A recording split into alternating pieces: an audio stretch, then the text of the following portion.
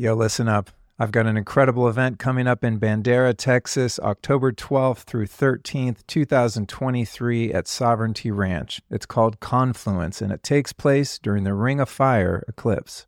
This eclipse carries the frequency of love, harmony, connection, and balance. And let me tell you, when we all join together in community under this eclipse, we create the foundation for a massive shift. So come hang out. I'll be live podcasting with some other amazing speakers and friends like Kelly Brogan, Andrew Kaufman, Mickey Willis, Alex Zeck, Amanda Vollmer, and Shiva Rose, amongst many others. So come get down with us as we shatter the illusion of authority, learn the true energetics of regenerative food, harness the healing power of holistic remedies, foundational skills, and of course, high vibes. Get your tickets and more info at confluence2023.com. And use the code STORY10 for 10% off the entry fee. And this discount is for tickets only, so it excludes glamping, camping, food packages, and so on. Again, that's confluence2023.com. And again, the date is Thursday, October 12th through Sunday, October 15th. I'll see you there.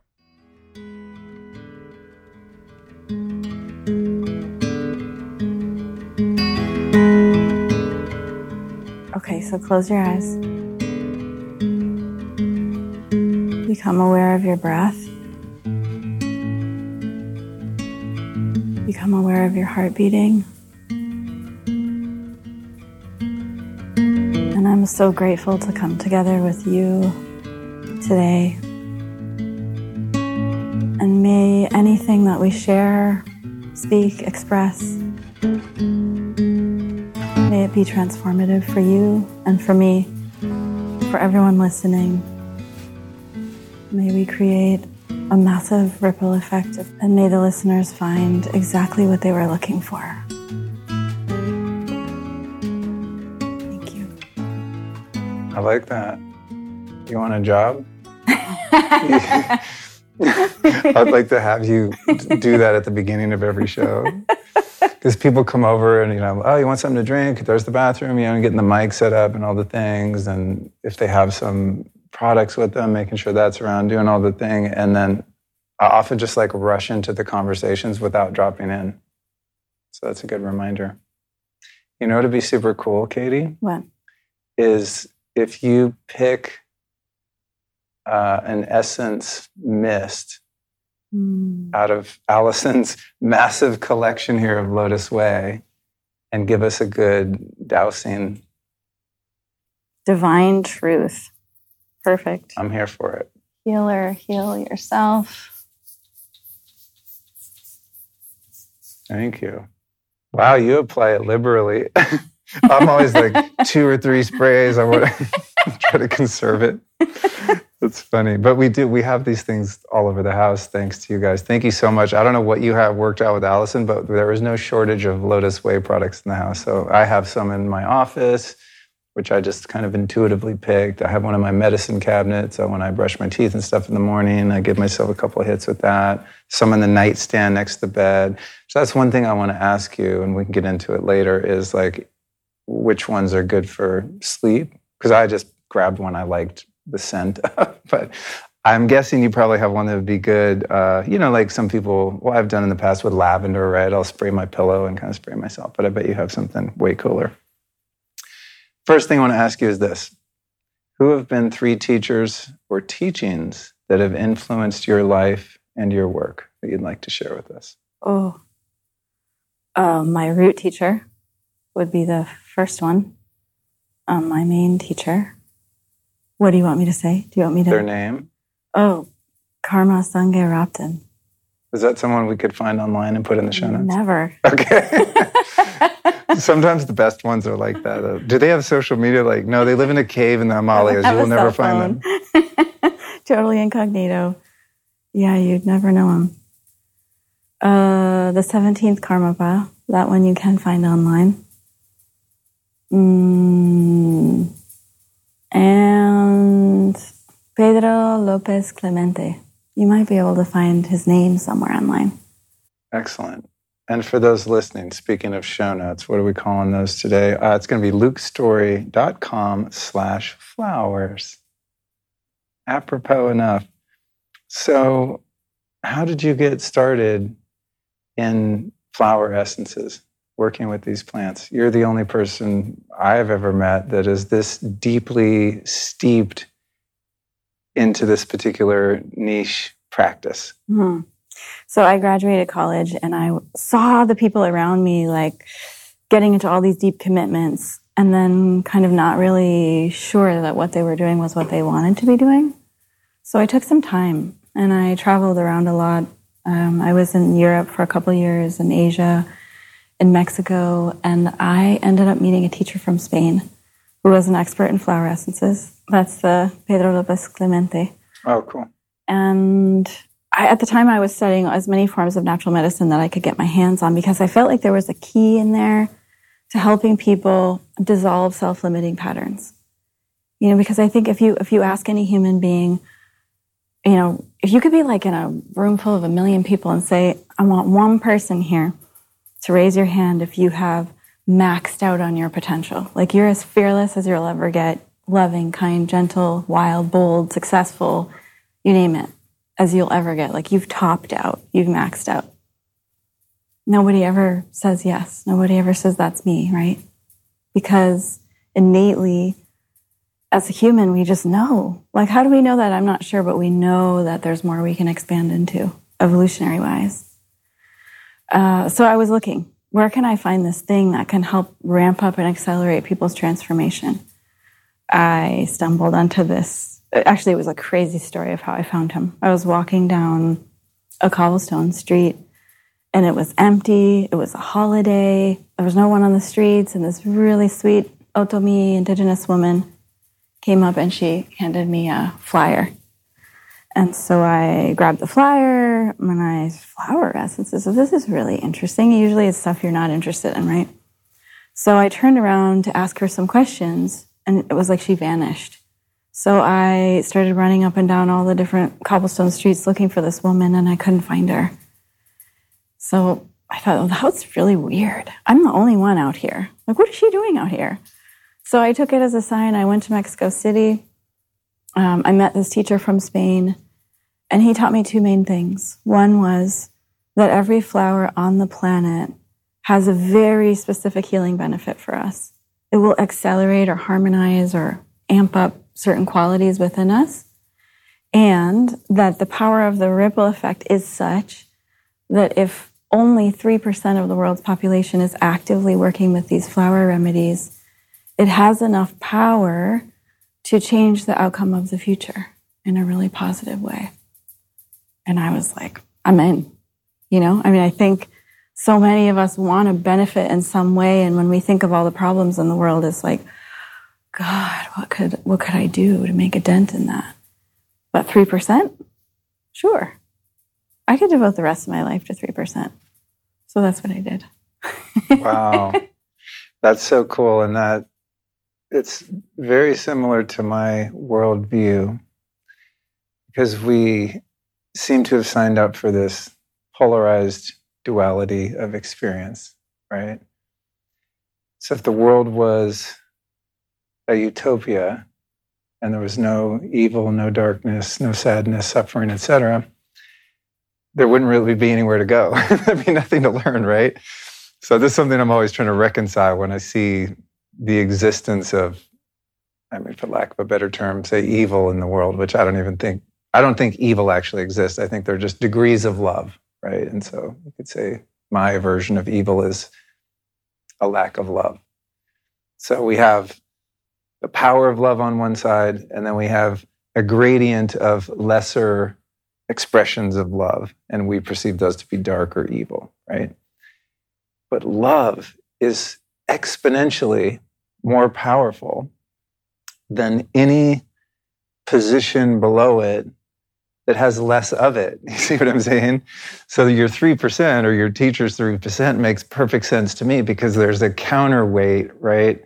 Of the higher expression of love is so much more powerful than the lower expressions that have less of it, right? So it's not even that like those of us that want to see more love and harmony in the world have to fight the darkness. We just have to amplify the love. And there's a tipping point, it seems, that occurs when a certain percentage, maybe it is 3% of the population, become more embodied in their love and expressive of their love. And I think that's the thing that holds this mess together, right? Right. Because it seems like right now in the world, everything is just spinning out of control, especially over the past 3 years. I mean, we're just, all of the lack of love energies, right, are coming to the surface and exposing themselves. And it's just insane. And that can be really dark if you're a doom scroller like me. And, I go on my own Telegram channel, lukestory.com/Telegram, and post things. And I'm like, God, this is so negative, But it's not that like things have become more negative. It's just that I think because of the internet and social media and independent media creators like myself and many others, it's just the things that have been kind of lurking in the shadows are now becoming more apparent to more people. So it's a net positive. Mm-hmm.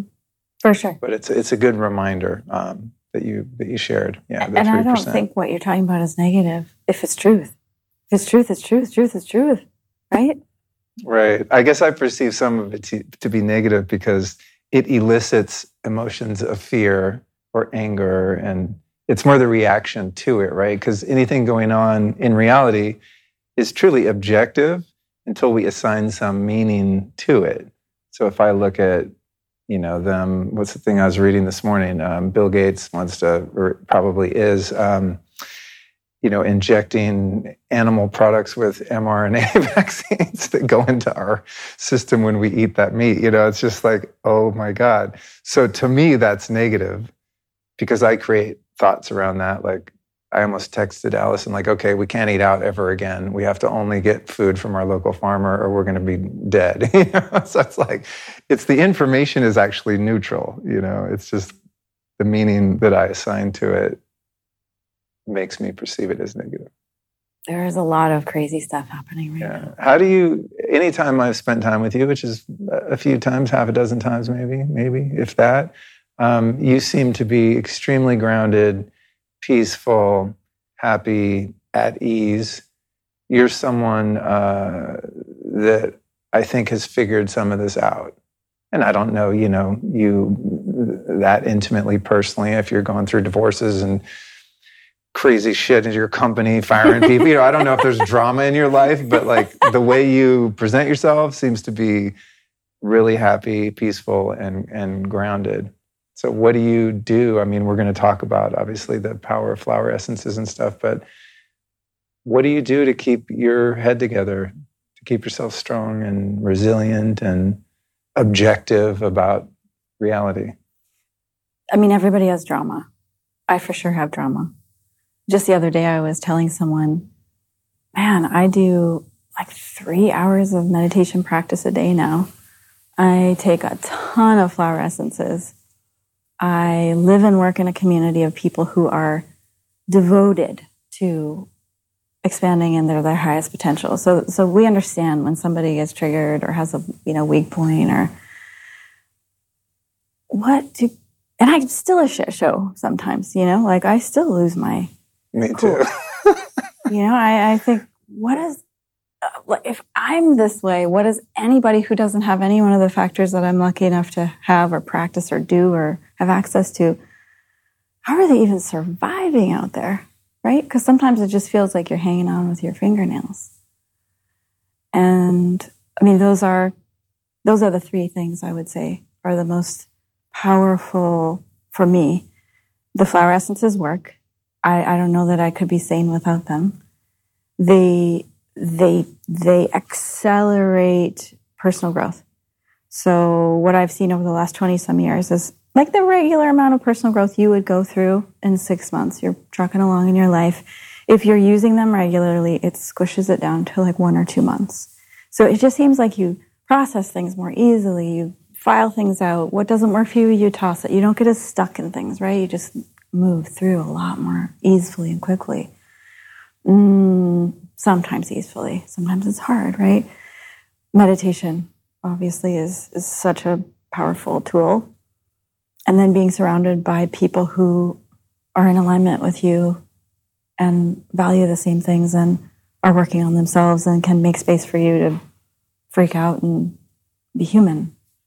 I would say those are the top 3 movers, shakers. But even so, I mean, I always say a company can only be as good, or an organization can only be as good as the person who leads it. So it's like I'm under contract to face every glitch and challenge and weakness I have inside of me, because the strength of the flower essences that we put out there, the cohesion of the people working in my business is dependent on me doing my work. If I slack, then that will trickle down through the whole thing. Totally. Yeah. The responsibility of leadership is no joke, right? Because the culture of, speaking of business, the culture of your company really is dependent on you. And I've learned that the hard way many times. And it's probably one of the reasons that I keep a really tight team and I don't really try to scale and grow, because I just don't want that responsibility. I mean, there's a lot of responsibility that comes with it, but the biggest for me is always the people, right? I had a company before, and I was a little less enlightened, and probably a lot less.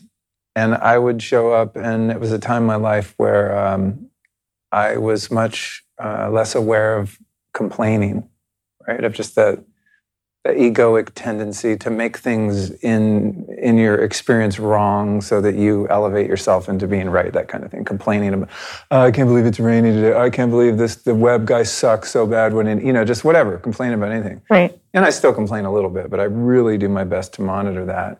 And I observed over time, and my partner at the time was maybe even more kind of negative than I, and we're the 2 leaders of the company. And I noticed that it caught like a cold, man. It's like I started coming into work and everyone's just making fun of people and complaining about people, and it got super toxic. And because I had some self-awareness, I was like, oh, you guys all need to change. And then I realized, like, oh, I'm actually modeling at least some of this behavior and this attitude that everything sucks, everyone sucks, no one can do anything right, and it was a huge wake-up call, because then I started finding myself on the receiving end of that, and started kind of losing the respect of the people that were working for me, because I had fostered that culture, So I just left. Didn't change. No, I'm just kidding. But no, how many people do you have on your team? We're about 15 now. Really? Damn, you guys are like a real company. I'm most excited about, we are in the process of registering in India right now. So we're building ground up. Sonika is our director of everything there. And if you would have asked me even a couple of years ago, where's the next place you'll find yourself? I would have never guessed India. But it's like, it feels like home to me. And I couldn't be more excited. That's cool.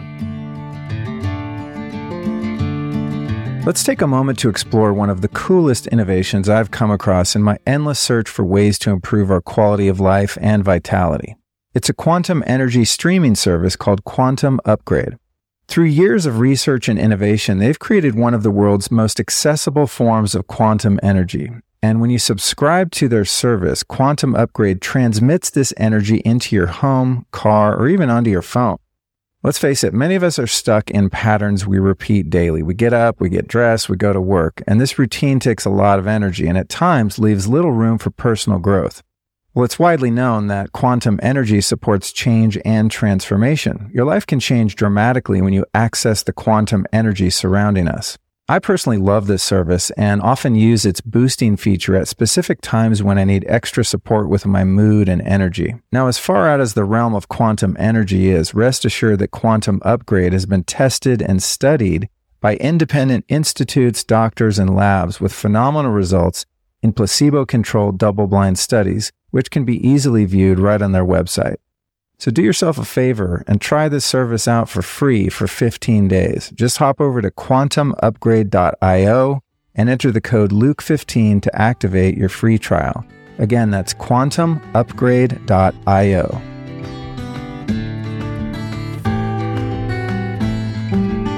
Yeah, that's cool. I've always had a connection to India. I've only been once. I went for a month or so many years ago. Yeah, but I always, I don't know. Indian culture, music, food, the smells. There's an ancient relationship there. Yeah. I wanted to talk about your flower lounge events. And I don't know if this is something that is ongoing or was periodic, but the last time you were here, Alice and I came to your event. And I remember telling her, I was like, this is the only kind of event I can go to, by the way, from now on. Because like your team is so zen, and the ambiance and the feel, the chanting, the I don't want to call them lectures, but presentations, like everything is like super mellow. And that's what I like. I'm like the antithesis of Burning Man. You know what I mean? Like, I want a few people, everyone's pretty quiet and well behaved. There's no real loud music. There's a lot of meditating, chanting. That's my shit. And in Austin, that's not that popular here in the circles in which I run. It's like a little more vibes here. I'm older too. I was telling you, I don't look in the mirror a lot. Today I was shaving to look presentable. I was like, damn, bro, you got a lot of gray hair. I'm like turning into an elder, and I was like, oh shit. But that's part of it, right? When I was younger, I was all about all the parties, but your event was just so grounded, kind of like how you started us off today, just like a lot of devotion and stillness and presence. And I just thrive in that kind of environment. So I want to learn about that. And then also you invited us to kind of a salon you were doing at a home here. And Alice and I came over and got I don't even know what they were called, but 2 flower essence treatments. And maybe you can elaborate on what that was. I remember being bathed in flowers and getting some acupuncture and maybe some body work. To be honest, like I went in such a deep theta, like drooling, beautiful state. I don't even know what happened. I just know I didn't want it to end. And when it did, I was like, oh, what? How long has it been? Time elapsed quickly. It was in such a beautiful place. And then we went outside for the flower baths, and it was just lovely, the whole thing, like both events. So tell us a little bit about how you work, how often that happens, what was involved in all of that. So we do a flower lounge tour typically once a year, and we'll hit a string of cities. It was our first time in Austin. Austin is like my favorite place to be. Really? Yes. Cool. I love people here and the place and the earth beings and everything in Austin. I'm in love. But that particular tour was about, we called it Ripple the Void. So we really wanted to create a ripple, and we brought out some of the practices that we've been doing for some of us for decades, but we, like the chanting practices, for example, we usually keep those kind of separate from business, but it felt like a good timing to bring it out into the open and let people experience what are some of the things that we do on a regular basis to clear energy and invite in auspicious good health and synchronicity. So, and it was also a really nice way to educate people about what our flower essence is, because I think we've been in 21 different cities with flower lounge events before, but I just kind of created a beautiful experience for people. Like have a edible flower food, and we'll put some stuff in there and you'll feel good, but we're not really going to tell you what it is. Because I feel like maybe people weren't totally ready. It was kind of woo. Now I feel like people are ready. They want to know, like, what is this stuff? Flowers have energy? How? And how does it work? And what's the science behind it? And why is this so important right now? Why is this going to be like one of the most important wellness modalities going forward? So it was an opportunity for me to start saying some of the things that I've been holding tucked since like the early 2000s. Wow. About, God, my flower essence teacher would talk about, cellular memory, and that in each one of our cells, we hold all the information and DNA and emotional experiences from our family lineage up to 6 to 8 generations back. And, we kind of know that, because what is it like when you hit 35 years old, you start saying things and you're like, oh, that's what my mom would say, or oh, I sound like my dad. it comes out, you know? But we don't realize that our thoughts, some of our thoughts belong to our family lineage. We think they're unique and different and just us in our own little heads here. But it might be the same thing that a great-grandmother thought or a great-grandfather was going through. So that's one of the areas of things that we can actually address is how do we turn down the volume on things that aren't really us and turn up the volume on what our absolute true nature is, free of that lineage influence, right? Or people that we've been sexually intimate with in the last 7 years also impacts, or who we spend our time with.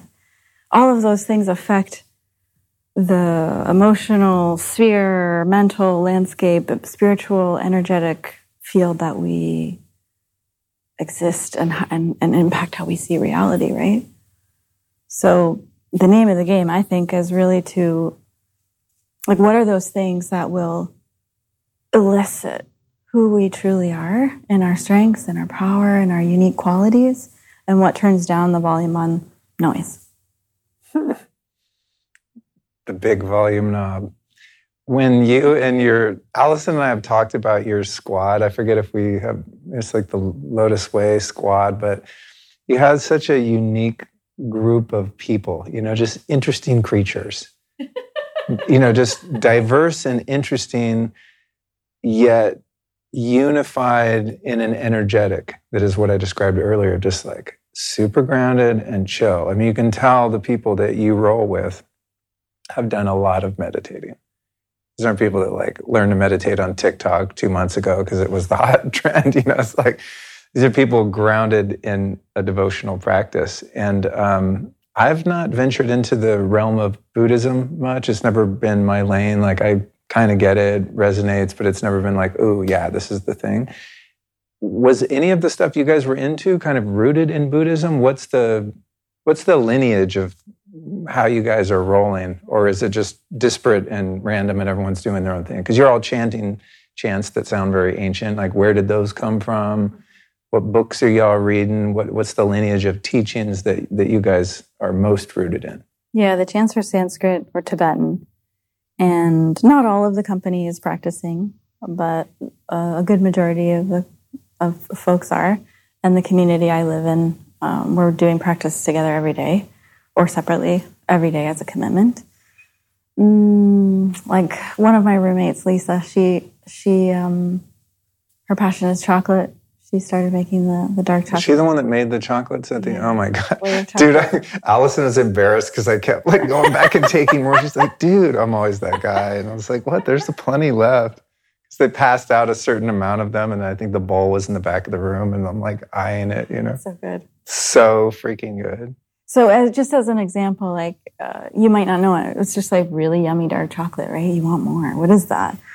But she spent a good 10 plus years living in Asia. She studied with some of the best masters in Tibetan Buddhism. She spent time meditating in a cave in the Himalayas, like real old school. And then, there are other folks in the community who studied, Allison studied painting, like painting Buddhas, like the perfect symmetry and how to mix your own mineral inks. And so there's people with like, in the community with really far back old school ties, and then there are newer ones who are just like jumping into the practice. We do practice a lot. I think that impacts the work that we're up to. And typically we keep it kind of separate just because I think people have misconceptions around Buddhism. They think like, well, this is some kind of religious thing, or is my religion going to fit in with this experience?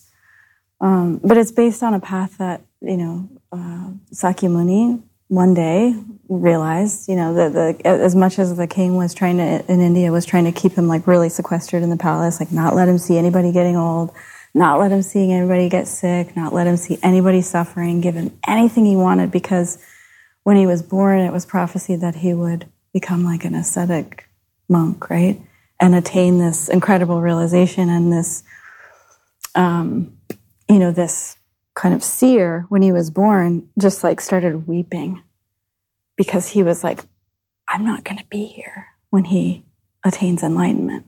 but I can see that that's the future, right? And so this Indian prince, somehow he makes his way out of the palace and sees people who are getting old, and sees people who are sick, and sees people who are suffering. And it just starts this like rupture in his whole being. And so he leaves and spends the rest of his life trying to figure out the true nature of reality and what this existence is. And why are we here? And what is this impermanence thing? And why do we get sick? And why do we grow old? What is this all about, right? And so that's who, in terms of Buddhism, we refer to as like one of the original Buddhas. Buddha just meaning awakened one, enlightened one. And there have been thousands and thousands of human beings who have attained the similar or same state of awakening using a method, like a map from point A to point B. In Buddhism, we would say there's 84,000 different teachings because all of us are so different and so unique, and our trips and triggers and stuff are so interesting and complex that all of us need different types of teachings. Some are more intellectual. Some of us need to be like whacked with a ruler or, pick up bricks. Some of us need to work with flowers. Some of us need to communicate. So the teachings come from a long time ago. From India, they moved into Tibet and all over Asia, and now they're in the West. And so we're just working with some really ancient methods and practices. I wouldn't call it a religion. For me, it's more like a method, a practice, something that helps me face the craziness that arises in my own mind. My mind is like You have one of those too. Crazy horse. Oh, man. Yeah, the mind is really a double-edged sword, isn't it? It's such a beautiful supercomputer of consciousness, but it's also does its own thing a lot. I think about this sometimes, like the mind, the ego. Oftentimes, as we get into spirituality, there's kind of a vilifying. More so with the ego, probably like, oh, well, ego's bad, I got to get rid of it. And the mind, the chatter of the mind, the self-talking, the endless thoughts, and people try to meditate and stop that from happening. Good luck with that, by the way. But it's like that it's something working against us, and something that's helped me a lot in my own evolution is to have more realization that both of those kind of entities, if we could call them that, are actually working toward my self-preservation, right? It's like they're doing a job. So I have a feeling, and the ego causes this emotional thing where I feel kind of threatened, and then the supercomputer of the mind jumps in and is like, ooh, here's how you can manipulate this situation to protect yourself. And, all the games that they're playing, they're not going to stop, right? It's like, it's what they're wired to do. It's like trying to make your liver stop filtering toxins, right? It's doing what it does, but the pathology arises when we lose awareness of those energies and allow them to start controlling us without our agency. And then all of a sudden, the crazy horse mind, I like that term, is telling me to think things and say things and then do things that are deleterious to my life and likely the lives of the people with whom I share the planet, right? So it's like you can't stop thoughts, you can't stop the impulses of the instincts or the ego, but you can really, you obviously have this experience yourself, develop a relationship with them where a different part of you, call it your soul or higher self, is in an observational perspective of that phenomena as it works its way through your persona in your life, right? So in the beginning of my sobriety, for example, there was a lot of talk about you have to smash the ego. You got to smash the ego. You got to kill the ego because that's the thing that gives you the denial and the grandiosity and all of that to carry on drinking and using. And so anytime I would see the ego arise in my behavior, it was like I would condemn myself for having that happen, right? There's many, many years of coming to the understanding like, oh no, the ego's like a little pet, it's like your little yappy dog, right? And it's not going anywhere.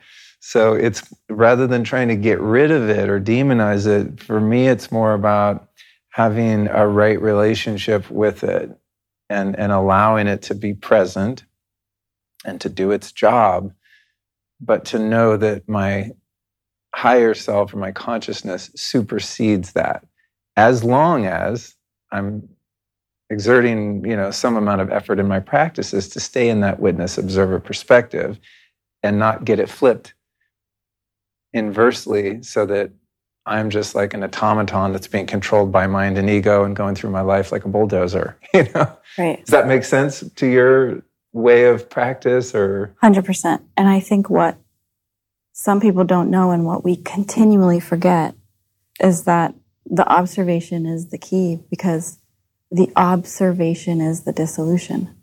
The observation is the dissolution. But I forget that all the time, right? I forget that if I just watch it, sit with it. Oh, this is really uncomfortable. I just want to scream or cry, or sit with it. And that the actual just watching it is enough. Because it's like if there's a child in the room, right? And we're just ignoring the child. And then suddenly all of us turn our gaze toward the child changes their behavior because they can feel the gaze. So when the self, the part of you, self is a bad word, but the part of you, the beingness, the knowingness part of you, the true nature part of you that is so big that your logical mind can't even conceive it, turns the gaze toward the crazy, it shifts and changes. It already does the work. It's like the body going to heal itself. It's already going to heal itself. And we forget that. And it's kind of hard to sit with it, right? We want to turn to things that are going to numb us out or express it or get really crazy.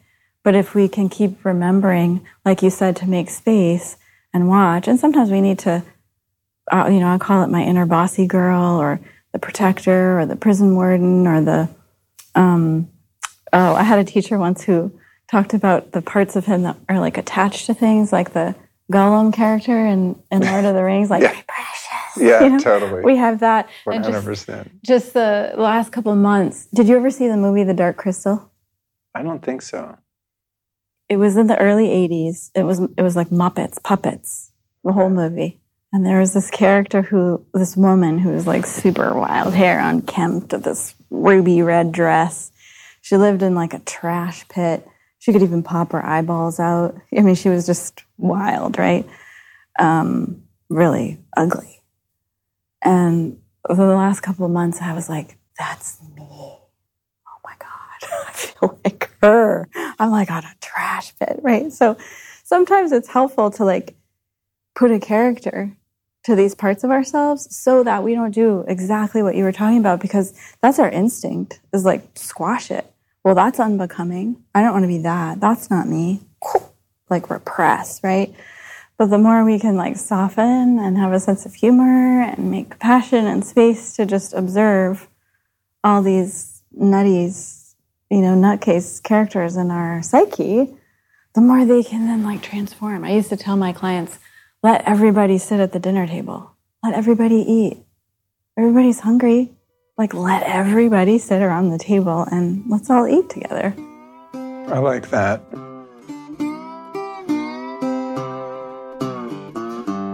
Okay, pop quiz. How many sailors died of scurvy caused by vitamin C deficiency from the 16th to the 18th century? A, 20,000, B, 200,000, or C, 2 million? You think you know the answer? Well, drum roll, please. It was actually 2 million people. Now, of course, scurvy is not exactly something we think about nowadays, but then again, 2 million people had to die before we figured it out. But there's another little-known deficiency affecting millions of people around the world right now, and the disease it's causing? Insomnia.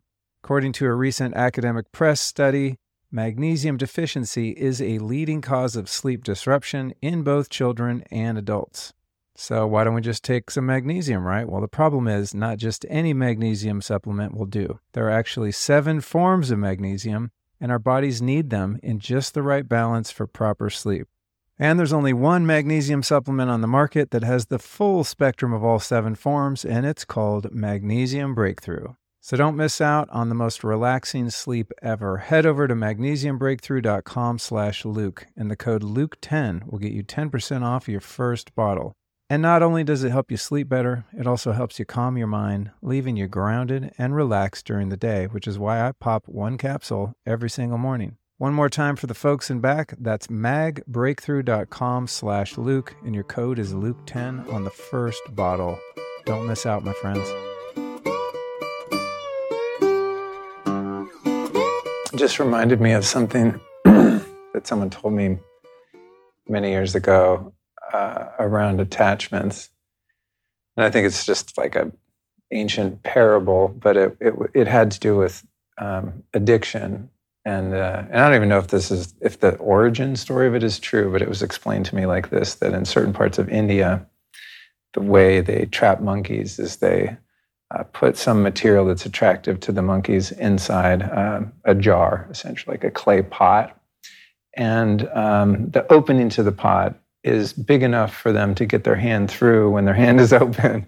But then when they go in to grab the berries or whatever, nuts in there, they close their fist around it. And when they go to pull their fist around, they can't lift the big clay pot, and they essentially trap themselves. And all they have to do is let go and loosen their hand, and they can pull their hand out. They can. Yeah. And I don't know why. That's just I haven't thought about that in years. But I remember being in a treatment center, and I think someone told me that shortly before I went in there. But I remember thinking that it's just like let go, stop holding on. And now I would probably frame that as just my relationship with attachments to how I think things should be, right? And I think today when we think of, sometimes we think let go, we think of like the monkey, like loosen the grip. And sometimes we don't really know what does that mean to loosen the grip, right? And, if anybody is like having a moment, like we all do, right? Each of us probably had a moment in the last month that's gripping us. It's like, I tend to think of it now as like unhook. Because you don't have to let go to get it to go away. It's more like, or like to drop it or dissolve it or make it go. It's like, can you unhook your mind and see the walls around you or the trees around you? Or do you hear the sounds around you in the space? Or can you feel the way the air is moving on your skin or the way your spine feels? It's like all these other kind of reference points we can look to sort of unhook. Because that monkey mind, we have a mind like a monkey, right? It just wants to like grab onto everything. Yeah, mine's more of it's a barrel of monkeys. Remember those little toys? Yeah. It's a party going on in here. They're all connected. Yeah, everyone's invited. Yeah, it's funny. I didn't know we were going to get philosophical, but I think, even sometimes when I start a conversation and I have, like, this is a pretty niche topic, like the power of flowers, flower. Say that 10 times fast. But then there's the more human side of me that's like, yeah, but I want to know the person behind the philosophy, right? It's like, why was someone drawn to something? The why has a lot to do with the who, So I appreciate just getting to know your perspective a bit. Well, and I think you can't have one without the other. When the first 10 years of working with flower essences, all I did was see clients and one-on-one and make remedies for them. And then they'd come and see me every month. And I realized really quickly that because you are offering someone this antidote that moves them through things more quickly, sometimes it can be more intense. And the necessity of what I would call mind training, or working with your emotions, or making space for what arises, is necessary, because people will have what's called a healing crisis, or they'll look at things in a different way. And the two, you need the rubber hits the road practice. Like if a flower can unearth something that happened to you when you were 4 years old, oh shit, now you have to look at that, right? Like it dislodged this piece that was like stuck in there. and you're about to, let it go like a kite. But right before you let it go like a kite, you've got to go through it and see it and experience it on its way out. So I realized really quickly, we also need training. We need mind training, to the capacity of we need to know how to work with our emotions, because we're not taught that in the West. We don't get taught how to work with our emotions, do we? In the United States or in the West? No, generally not. And I think many of us that become aware of that and get into spirituality as a way to find answers for our lives are drawn into the temptation of bypassing, right? When you get air quotes spiritual, right? It's like love and light and crystals and flower elixirs, right? Right. Green juice, smoothies, meditate, go to yoga. So many of us, and most of us on the path have probably gone through this phase and hopefully outgrown it, but there's kind of a misconception that the way to happiness is just to kind of put on a smile and act as if and to be spiritual, right? But the real juice of the squeeze, I think, is in our capacity to feel those things and really face those things, especially the things in the past. Otherwise it becomes kind of a pantomime of I'm a peaceful spiritual person. But you can sense in that type of person that under the surface, bullshit. that under the surface that there is a well of rage or anxiety or whatever, right? That's just kind of being suppressed. That's eventually going to come to a boil and erupt like a volcano, and you just hope you're not in their midst when it happens, But it's also really fucking hard to be a feeling person, too. I mean, it takes a lot of courage to face what might come up. I mean, this happens with Allison all the time. I talked about it on a podcast the other day that I did with Stephen Jenkinson about death. And my own death is something that I really try to think about a lot, not in a morbid way, but just it's a reality that I don't want to face. And then when I'm aware of that, the wise part of myself makes me want to face it more. But I was talking to him just about attachments to form, right? Right.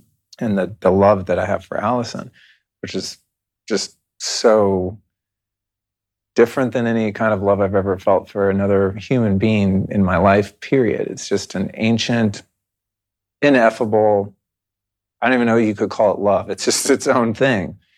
And sometimes I'll just be looking at her and I look in her eyes and it's like,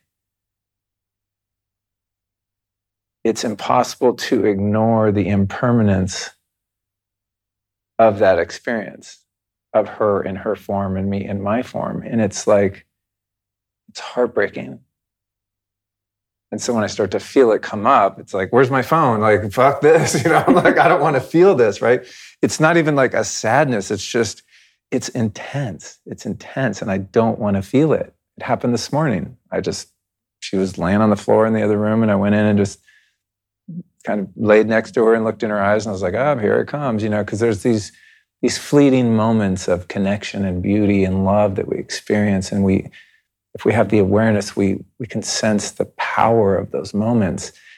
But there's also the awareness that it's gone, just like that. It requires a lot of bravery, I think is the word, to just, let me just embrace all of this and not just compartmentalize wow, I really love this person, but also embrace that this form of this love is going to die at some point, right? Those are the kind of feelings that I spent the first half of my life running from, almost to my demise.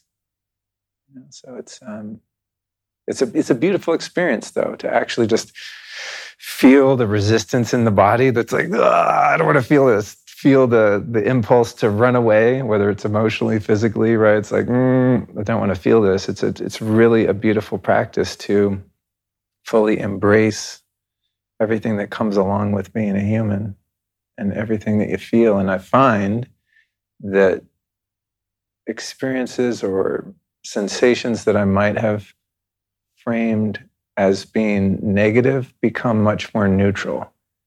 It's like I'm just feeling life, just feeling reality, more, and inviting more of that in. I don't think you could really deeply understand and appreciate life if you don't look at death. I mean, I understand it's not easy. It's not easy for anyone to face that imminent possibility. It's not even a possibility, it's a surety. It will happen. All of us will die. You will die in that form. I will die from this form, right? Allison will die. Think about this. Everyone, including us, every single person you and I know right now will be dead in 100 years. It's great. I mean, like, it gives life a richness maybe we won't, right? Maybe technology will advance and we get a few more years or something, but just based on the way things have gone so far in our life expectancy. To me, that it's a precious thought because it reminds me to value and cherish each moment, like the moment you and I are sharing right now, the cat walking across the table, just being present to that, I think gives life a depth and a richness that makes it easier to appreciate. You wouldn't think about that if you were ignoring death. Yeah.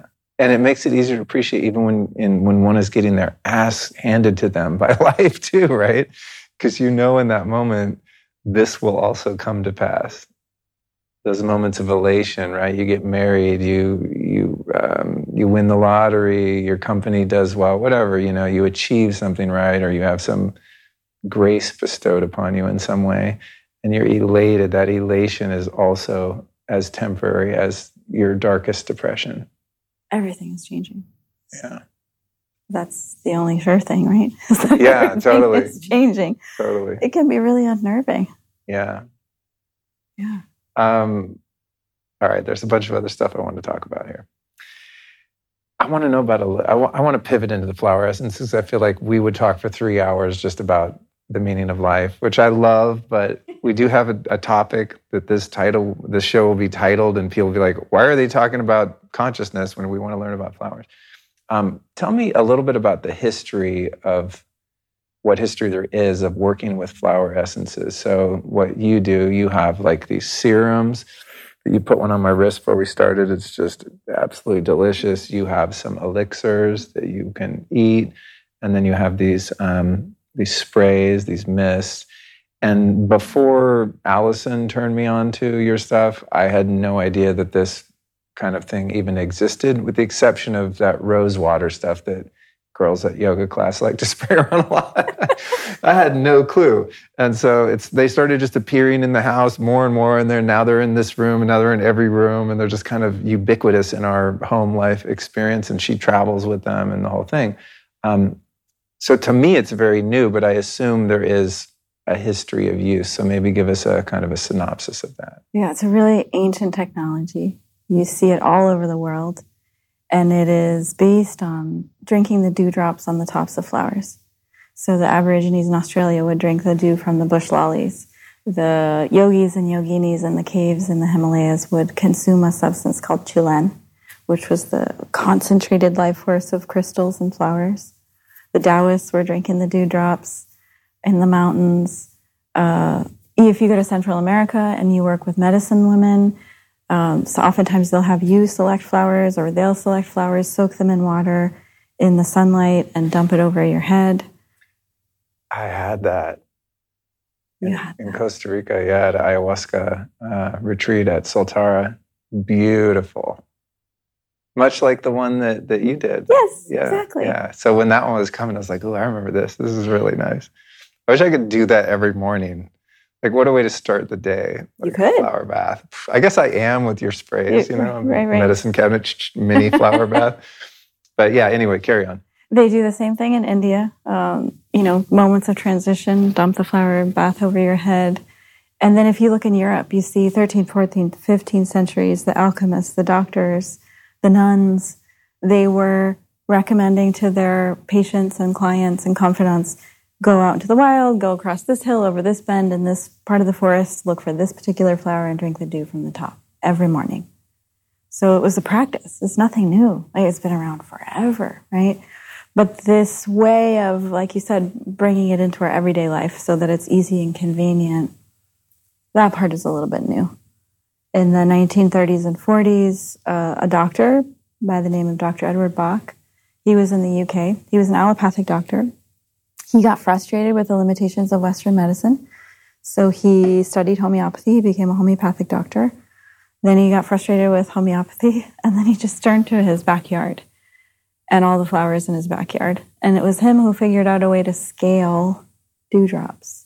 Because if you I live in Phoenix. We don't even have dew. You don't have dew, yeah. Not at all. I mean, maybe you do here in Austin, but yeah.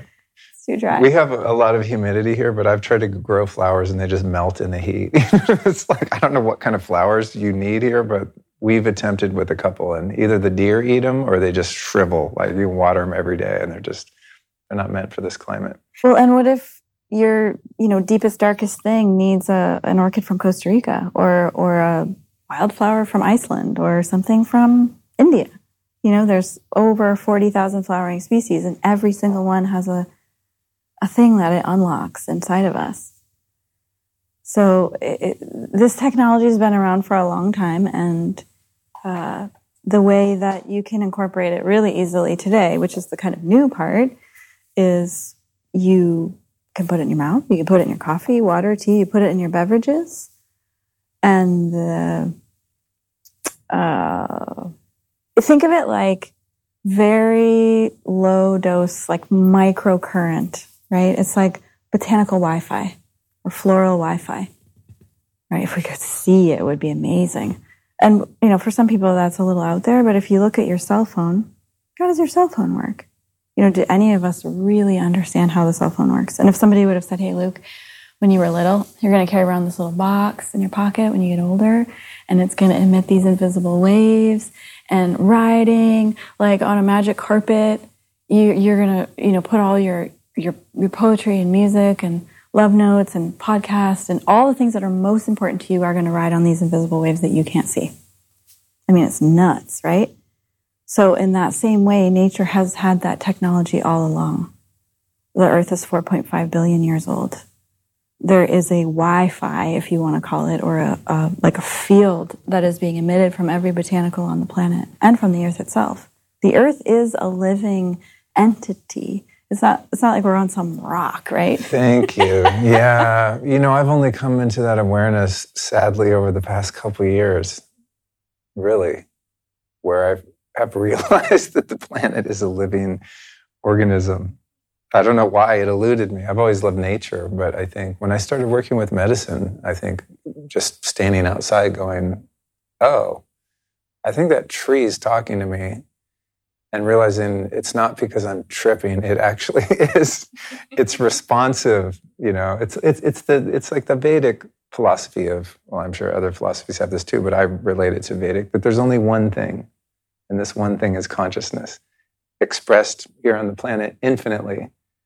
Right? So why wouldn't one flower and its single expression of consciousness have an effect on me as another single unique expression of consciousness? Right? It's like all nature is it's just all in a dance, but it's all really one thing. Just God, for some beautiful reason, has chosen to express itself infinitely as all these different things that are really the same thing.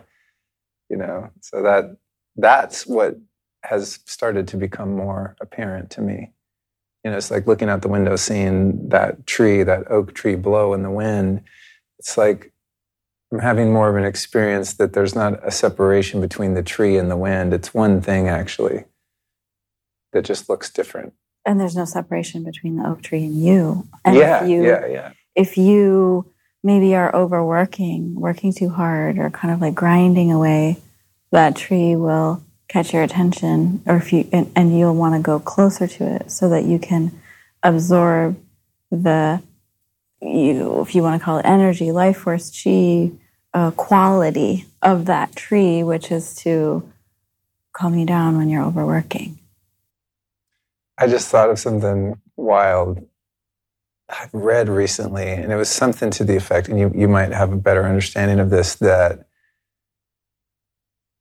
I forget if it was bees or birds, but their sounds and vibrations and behavior has an influence on flowers, or else it's that flowers have an influence on them. But it's this, like you said, the internet, nature's internet kind of, right? Do you know anything about that? You know what I'm talking about? Well, I have heard how birds and bees will have like routes. And then also we know that bees are not attracted to flowers based on color or scent, like we thought. Oh. That flowers are actually emitting a very microelectrical current, and the bees feel it on the little hairs on their legs. And so they can communicate dynamically with the flowers and botanicals. Wow. There's this. That must be something at the root of what I'm thinking of. It was just an article or something I came upon. I was like, oh, that's weird. And it had something to do with that, right? When like the flowers open because they sense the bees and birds are around, or vice versa, something like that. But it was an internet of nature kind of phenomenon. It's like, oh, that makes a lot of sense if you consider that everything is one thing. And then since we're also a part of nature, why wouldn't we be able to download or upload or, all these funny tech words that we use, but those lessons, messages, frequencies, energies, life forces, chi flow from botanicals or flowers or the earth itself? Why wouldn't we be able to do that? Of course we can do that. And of course it's something that we all know how to do. We just forgot that we knew how to do it. And what's even more fascinating is each one of us knows exactly what we need. So if you walk into a flower shop or into a garden and, someone says, which one do you like the best? It's not arbitrary. You will always be drawn to the one that will have the most positive impact or will activate something inside of you or magnify or empower something inside of you that is important.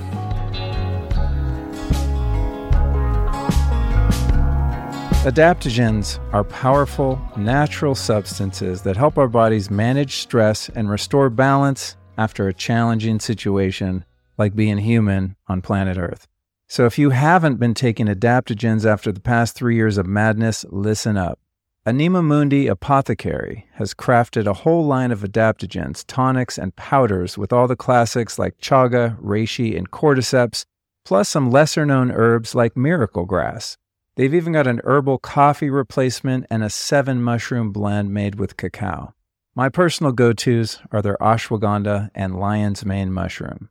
Ashwagandha is well known for its ability to calm, soothe, and strengthen the body. In Ayurveda, it belongs to a group of super elixirs that are deeply healing to the mind and emotions. And of course, lion's mane mushrooms reduce anxiety and depression and even aid in cognitive function. In fact, as far as the mushroom goes, I got to say lion's mane are my number one go-to. I get both of these in powders that I blend into my morning smoothie every day, but you can take more as needed depending on what's going on in your life at any given moment. I highly encourage you to check out their full line of products at animamundiherbals.com and use the code Luke15 to save 15% off. Adaptogens hold a deep intelligence that gives the body precisely what's needed. So if you're anxious, they calm you. If you're fatigued, they boost your energy and stamina. And the scientists out there still don't understand how they work, but work they do, and that's what counts. To check it out for yourself, again, visit animamundiherbals.com. That's ANIMAMUNDI, animamundisherbal.com, and your code is Luke15.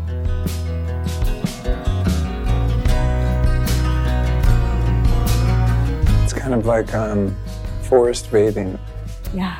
Right? It's like, I forget again, like I'm not good at remembering details, but I remember reading something about how, pine trees, for example, and you smell that, you smell the terpenes or whatever in the air, that it has an effect on your brain and your nervous system just from smelling that. That's part of why forest bathing works. There's like the energetics of it, but there's a biochemical thing that's happening when you smell a certain smell. So I think I learned that a couple of years ago. So I started running the essential oil thing on my desk, and it's kind of part of my little productivity hack, right? I was like, well, I can't be in the forest because I got to sit at this damn computer, but I'm sure as hell going to make it smell like the forest. Right. Which I think is why I like having your sprays, on my desk too, because I'll just kind of get caught in the matrix of work and go like, all right, hold up, I need to just recalibrate myself. So I can only imagine what and we'll get into the deets of this, but say just, the smell of a pine tree does that. Then it got me thinking, well, all of the different combinations of flower essences that you put together, it's not only this one thing, but then there's all of these different combinations, this synergistic. Yeah, it's crazy. It's like musical. The symphony that's happening, right? So, but before we do that, I want to share something with you. The most fascinating thing I find about forest bathing, because I know you're going to geek out on this, is when you look at it's exponential. That's what the most fascinating thing is about nature. To me, it is exponential. Like us, right? Like life. If you spend one full day in the wild, let's say you and Allison go camping and you're just out in the wild, no cell phones, your white blood cell count will go up, so your immune system is boosted, your adrenal glands relax, your cortisol goes down, your adrenaline goes down, so you de-stress. And that effect lasts in your body for a week, even though you've only spent one day. So it's not one-to-one, right? Wow. Here's where it gets even trippier. If you spend 2 days in the wild, that effect, those positive effects on your body last for an entire month. Oh my God, I got to get outside more. That's crazy. And the same goes for flower essences. So there's two things happening. One is the smell. So like the smell of the pine trees or the smell of a rose or the smell of jasmine, all the yummy smells.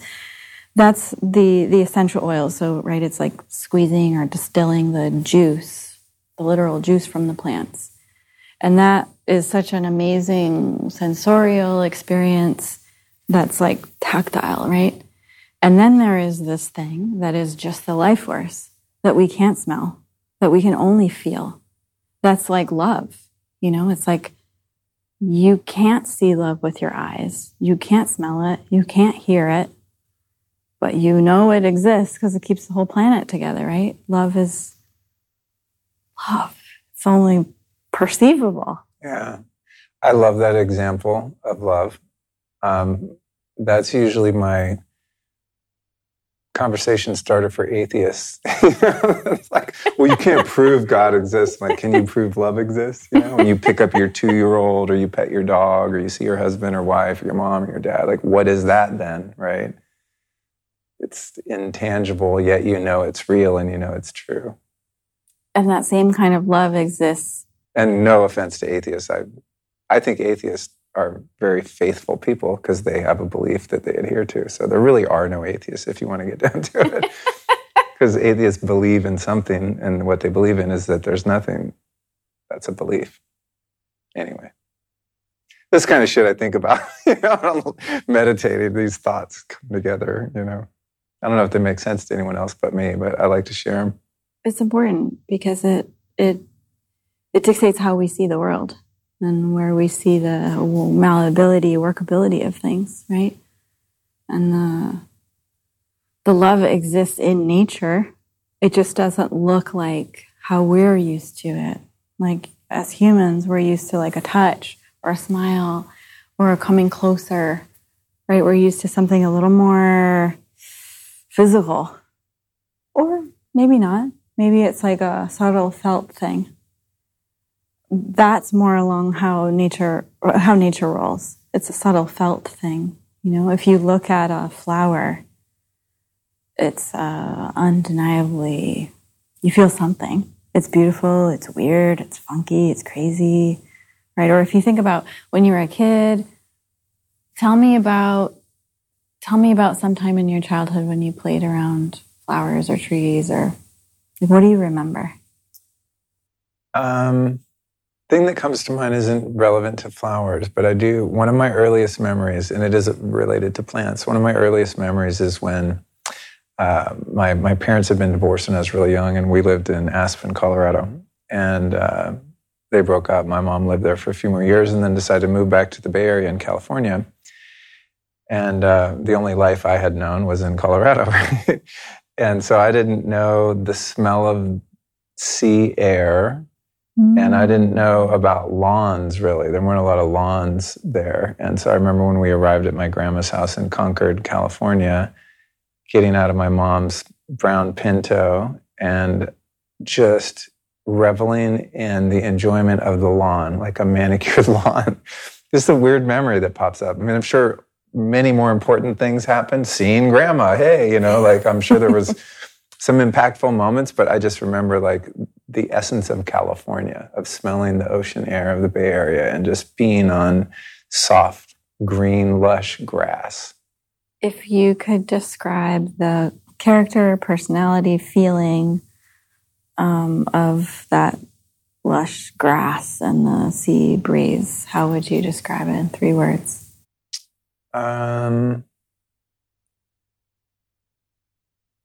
Bliss, playful, and free. Okay, this is really interesting. I'm just going to interject for the listeners here.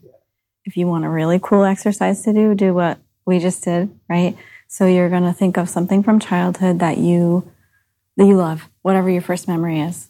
Write down 3 words to describe its personality or how it made you feel. Try not to use color or fragrance. And then just do that right now.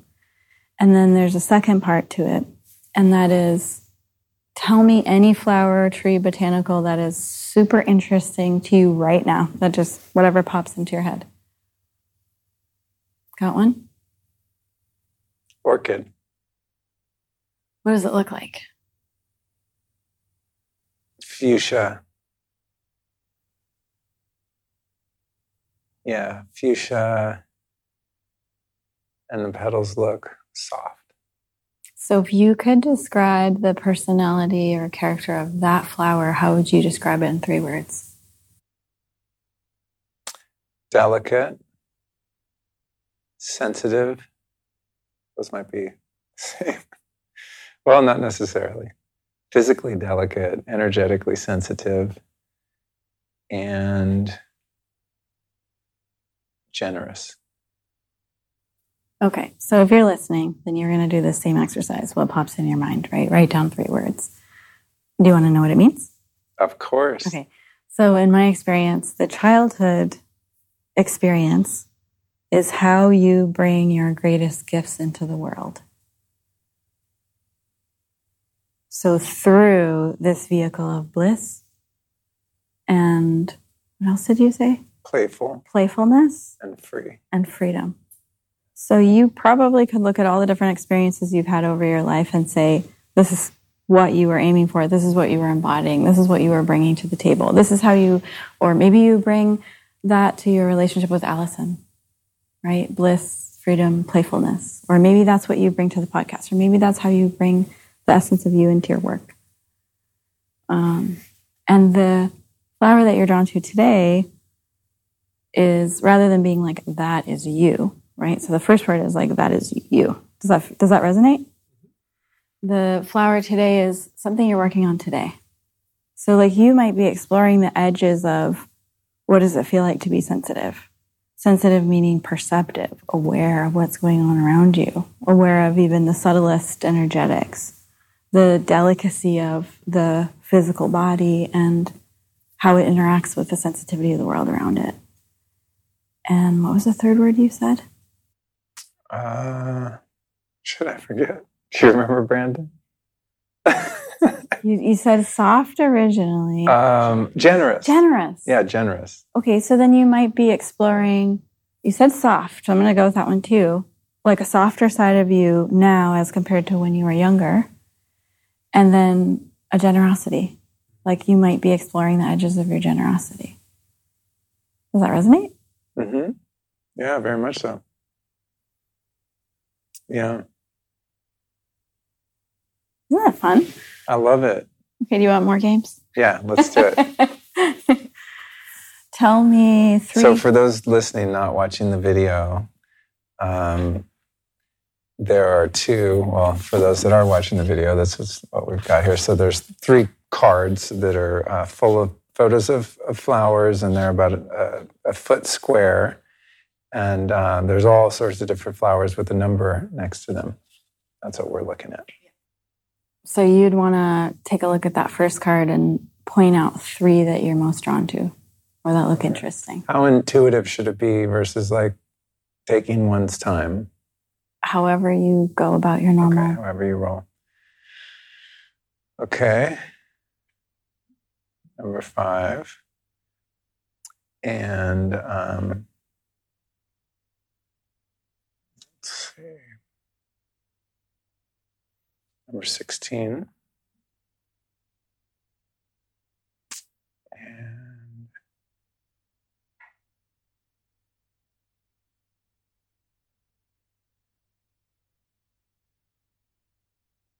number 18.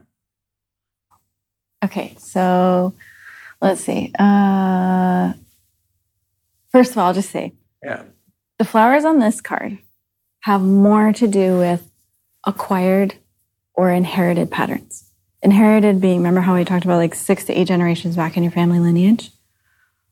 Acquired meaning, I had this experience when I was in elementary school and it led me to kind of have this MO, right? So the first flower you picked is the bird of paradise. And this answers the previous question that you had and tucked it away for later. So the bird of paradise is for people or times when we have really busy mind, really active, tons of ideas, super creative, innovative, and also hard to turn it off at night. Or very logical, intellectual, and then at times hard to come down into the heart. The former would be fitting for me. Good, innovative, creative thinker. Yeah. Hard to turn it off at night. Yeah. So that flower and the quiet mind remedy in general would help you relax everything and be able to sleep better at night. There's my answer from before. Well done. The fern is, okay, so, and these can change anytime, right? These aren't static. This could change in a month from now. The fern is, you are doing something that's a little bit different, maybe, that you've never done before, or going about something in a new way. And your typical MO would be like, okay, I'm going to plan this, and this. But in this particular situation, you just can't. You have to trust that you're just going to get to here. And then once you get to here, you're going to trust that you'll know what to do once you get there. That's the essence of the fern, is to just really allow yourself to let it unfold as you go and deepen it into that self-trust. Does that make sense? And then the crazy tall tower of blue flowers is Pride of Madeira. That is for when we are different, unique, weird, not like the crowd. That's definitely suitable. And always kind of coming back to that as asset, not hindrance. Because sometimes we feel like, oh God, I'm so weird. I just don't fit in here. Where do I belong? And so that can happen, when we're young kids.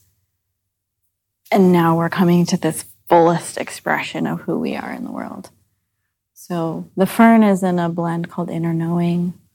The Pride of Madeira is in a blend of flower essence called Luscious Embodiment. Where does the Pride of Madeira grow in the world? It grows outside of San Francisco in these huge cone-like towers. They almost look like, they look like creatures. Cool. Or Las Palmas, Tenerife, the Canary Islands in Spain. Wow. So fun. I mean, who doesn't like to look at these, too? It's just like from a reductionist logical standpoint, one could say, flowers look beautiful because it attracts the bees and that's how they pollinate and so on, right? But it's no accident that humans are intrinsically yoked to flowers in every culture, right? And it's got to be more than just, it's nice looking. I'm preaching to the choir here, but just coming at this from my more pragmatic self, it's like, maybe there's more here than meets the eye when you look at the way that we relate to flowers. Even if you look at just here in the States or here in the West, when do flowers make their appearance in our lives, right? They come in when we're in love or when we have babies or when we get sick. We bring our loved ones flowers at a death or any kind of ceremony, right? these are pivotal moments of change and transition. I think on some level, we must know that these flowers assist us in getting to the other side of whatever that. Right, and we put them on graves. Yeah, that's interesting. I never inventoried all the ways, the ceremonial kind of ritualistic ways that we work with flowers too. That's interesting. What about, are you done with this part of it? Did it resonate? Yeah, it did. I mean, that one, especially because, no, it was the fern. The fern is like immediately brought to this process of writing a book that I've been in for a while now. And it's a new thing, I don't know how to write. I don't know how to write a book. I'm learning by doing it and then going, oh, okay, well, this doesn't work, this does work, and it's a new experience entirely. And one that I really enjoy, but it's, there's the hurdle of not knowing how to do it, right? And so not knowing how to do it is kind of one form of resistance that comes up and gets me to find all sorts of other things to do around the house other than sit and write the book. Talk about writing the book, think about writing the book, water the plants, or anything except sit there and at a blank page and go da-da-da and start typing. I remember those days. Yeah. I was writing in 2014 or 15. And I remember thinking when I got the deal from Hay House that this is going to be so fun. I'm going to wake up in the morning, I'm going to feel creative, and I'm going to write. It's going to be the best thing. And then some weird thing happens, right? And you're just at least for me, I hope you don't have moments like this, but I would have moments where I was just crawling out of my skin, so uncomfortable, and I couldn't pinpoint why or where the discomfort came from. And then I would look for all the other things to do besides write. There's a million things to do besides write. Yeah, I mean, I should go out and rearrange the bins in the garage today. It's anything, right? Anything other than just freaking write. It's kind of sort of like that when you were talking about this morning next to Allison feeling, and you're reflecting on the moment, the impermanence, the imminence of death. It's that kind of, I gotta just move. I gotta do something else. I gotta go somewhere else. We don't really understand why these things are so uncomfortable. But I mean, in the case of books, usually it's because it's your essence gonna be, your greatest work exposed and put out there. Yeah, totally. It might be more prone to resistance if it's a really personal book, which mine is. So it's twofold. It's that, right, that I'm going to be sharing. I mean, not like I'm guarded in any respect, and anyone who listens to the show knows it's super personal, and I'm pretty open. But it's that other people are going to be getting access to the deepest parts of me, but it also means that I have to face the deepest parts of me during the process, right? That's the harder part. And my book is going into trauma and addiction and all kinds of gnarly stuff that I'm not afraid of, in my conscious state. But when you get there and really start to tease it apart, it's much different. You really get down to the granular level of some of the things that have been painful to experience, and it's a different way of facing it. Yeah. But it's fun. So the fern. Okay, let's do one more thing. So should I, when I want to sit and write, should I use the blend that has the fern in it? Yes. Yes. Okay, cool. It will help you have enough energy to push through the resistance. Cool. It will give you breakthroughs. It will help you navigate how do you explore that unknown territory and face things maybe in a new way, in a new dynamic. Cool. Love it. Okay, let me ask you one last question. Okay. Because this might have to do with the book. I don't know. We'll see. These two are more like collective consciousness patterns. So this would be, what is Luke anchoring in this moment right now for all of the collective consciousness? These are things all of us feel, but you in particular are working on this flavor right now. Do you like these better or these better as a whole? Which bouquet is more interesting to you? This one. Okay, so I'm going to toss this one. And which 3 flowers on there are you most drawn to? God, flowers are such a trip. So wild. That one. Okay. Number 11. Okay. And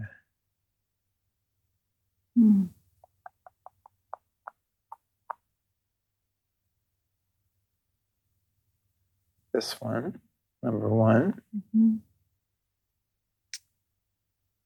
And God, it's so hard. I want to pick all of them. They're so interesting looking. Number 20. Oh, cool. Okay, so I think it has to do with your book too. Interesting. Okay, so we'll start with this bright yellow one. That's one of the agave species.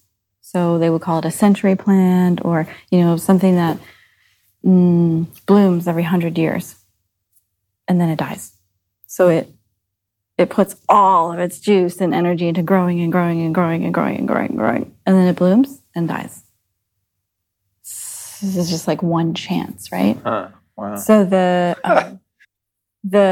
it's like for when you're ready to just take a huge, it could be for like physical cleansing, could be for emotional cleansing. It could be like, whoa, all in one go, really rapidly, not like little baby steps and, drinking more water and detox and so on, like not like little incremental. It's like a huge dump all at once.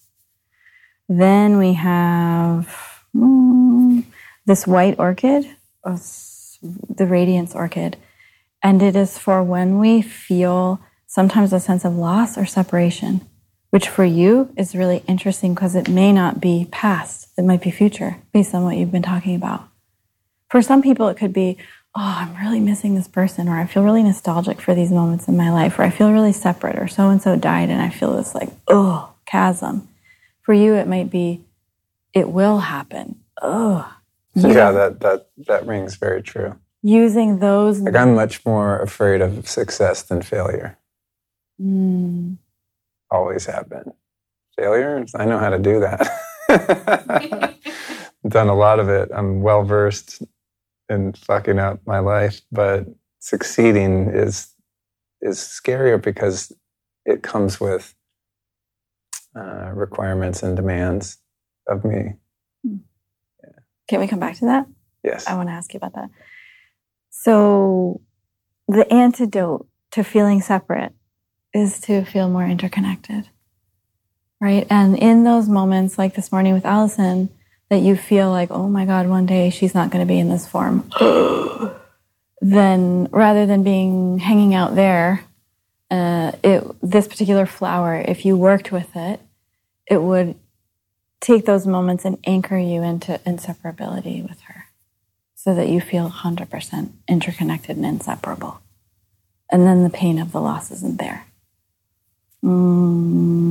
Which is, I think that's really important. I don't know if you're going to put elements of that in your writing, but something I think that everyone would want to hear about. And then the Venus flytrap was your third one, and that is for when we. And that's considered a flower? It's not really a flower, but it does have a flower. We just featured the little snappy thing, but it has a little white flower. Oh, okay. It can be for two extremes. One is either you might find yourself like giving too much, doing too much, and then feeling tired, or you give and give and give, and then you finally get the success, and you're like, I don't think I really wanted that anyway. Or some great opportunity comes to you, and you're like, is that what I really want? Like you hesitate. So the Venus flytrap would be like divine timing. It would help you conserve energy, conserve, instead of give too much. And then in that right moment, boom, you just act without any hesitation. That could also apply to your writing. Sometimes we think, we need to like be writing all the time and every day. Maybe not. Maybe you conserve, and fill yourself up with other things. And then when the moment strikes, you hit it. Did any of those three resonate? Yeah, definitely. I mean, especially the latter, because with all creative ventures, I tend to perform my best when I'm under pressure and a deadline, and I like to do a bunch at once rather than a little at a time. And that's definitely true of writing. Like, I'll dread sitting down to write. I put it on my calendar. I'm like, oh God, and I just like, put it off, procrastinate and all that. But then once I sit down, like, you can't get me off the computer for 6 hours. Like, I just literally can't stop. And I won't eat. I won't come out. Allison will come knock on the door and give her the obligatory hug. And I'm just like, I got to get back to writing. I don't want to break the spell. I'm in the zone. So yeah, that definitely rings true. Yeah. It's funny though, when I use the essences that I described earlier around the house, like, I don't even know which ones I'm using. I feel like after this conversation, I would be served to become more deliberate, because I just picked them based on like, I like the label, like Divine Within, beautiful label, great branding, by the way. Thank you. And I don't even look at the ingredients. I'm just like, I like the label and I like the way it smells, and that becomes part of my routine. But I don't have any sort of, just for lack of knowledge that I and everyone listening are getting now, have not used them deliberately with any kind of intention. Mm-hmm. Yeah. I can make a little key for you. Cool. This is for writing the book. This is for no hesitation, jumping on it, and intuitive communication styles. God, it smells so freaking good. I wish people listening could smell what we're smelling. Well, I guess they can. Talk to me about sourcing. Where do you get? I mean, I have a sense it probably doesn't take that much bulk material if you're just using, like the word would imply, essence. But I know that, like, in the commercial flower industry, it's very problematic because they're spraying glyphosate on the roses. And I always think about that every time I see someone sniffing roses. I'm like, oh my God, you're probably sniffing glyphosate. Is that true? That, a lot of, like, you go to Whole Foods and buy a bouquet of flowers that it's likely sprayed with pesticides. Like, what's up with the sourcing, sustainability, purity, all that? So with what we work with, I specialize in flower remedies. So that's the part that doesn't have a scent. I will also work with aromatherapy. So we'll get to that part. The first part is the flower essence, just the energy part. So I go out to the wild. I look for the flowers. They have to be growing in the ground. They can't be picked, ideally in a place where there aren't humans, where there isn't a lot of interference. Wild places, nature places. And, I'll just travel to find the flowers. Wow. Then we come back to the exponential part, which is, this is what's so cool about this modality is all you need is, depending on the size of the flower, 1 to 10 flowers for a long, long, long, long time. Because what you're doing is making a mother essence. So the sunlight drives the life force into the water. The water is like a recording device, right? Water stores information. Studies show 44,000 pieces of information in every water cluster. So it's like the shiny stuff on a CD. That's water, recording device. So it stores the information from the flower, and then you add alcohol to preserve it. That is just the mother essence. Then we bring it back, then we do the dilutions, kind of like homeopathy. The more dilute it becomes, the more powerful and subtle it becomes. The more it's like to give a metaphor, the less of like lightning bolt it is, and the more of like subtle little electrical impulse that you're tapping into with an acupuncture needle. And then that essence moves through all your acupuncture meridians of your body and your chakras and your nadis, right? So hypothetically, just a handful of flowers collected by me may be enough, unless our company really goes gangbusters, that I could even pass it down to future generations. Wow. That's how exponential. That's crazy. Mother Nature is. Because when I spray these, I would picture like each little bottle took a whole bundle of flowers or something. If you're talking about the scent, it did. Okay. So that's kind of the whole other extreme. Okay. We love to work with essential oils because when I first started in 2001 in the US, people were just not ready for flower energy, life force, chi. That was not a conversation. They were popular in Europe, Australia, Asia. People kind of knew what they were. Mexico, but in the U.S. in the early 2000s, like meditation wasn't even cool. Yoga wasn't even cool then. So my strategy was to combine them with essential oils. And then if people just thought it was a nice smelling thing. Okay. So the smell that I'm getting is not the essences. That's the essential oil component of it. Right. Got and it. the essential oils are very precious in that. So like 1 drop of rose oil requires 40 roses. So somebody had to grow the roses and harvest the roses and distill the roses and get the oil. Incredible plant, like vast amounts of botanical material, right, to make this tiny little portion of essential oils. That blows my mind. That's so much labor and effort into this like precious form, right? I never heard that before. I think of I've been on lavender farms, which are just beautiful. I love lavender. And I think of like each bushel, is probably going to make a drop of the end product of the oil. It's just wild. Yeah. So yeah, exactly. Right. So this is kind of the base of this one that we started with is rose and Palo Santo. So, how many petals went into this one experience? So there's got to be, obviously, you're talking about the energetics of the flower essences and this dilution that you're making with the sun and the water, right? I get that. But there's got to be a compound effect of the sensory experience of the essential oil part too, right? Because even just running a diffuser with some very basic essential oils definitely changes the ambiance in the room, can change your mood, can have all these concrete physiological discernible effects. So, do you know what I think it is? What? I think it's the most powerful tool we have, and I think it's awareness. I think if we are, so let's say I put, this is a funny one. Let's say we put Stream Orchid. This is a flower essence, no scent, into your drink here, right? And you're just like moving, going, you're doing stuff, you kind of slam it back. You're not really aware.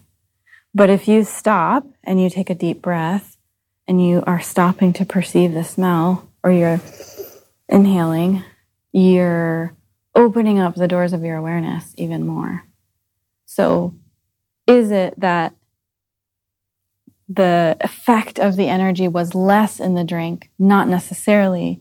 But if you turn toward it, do you notice it more? Probably, right?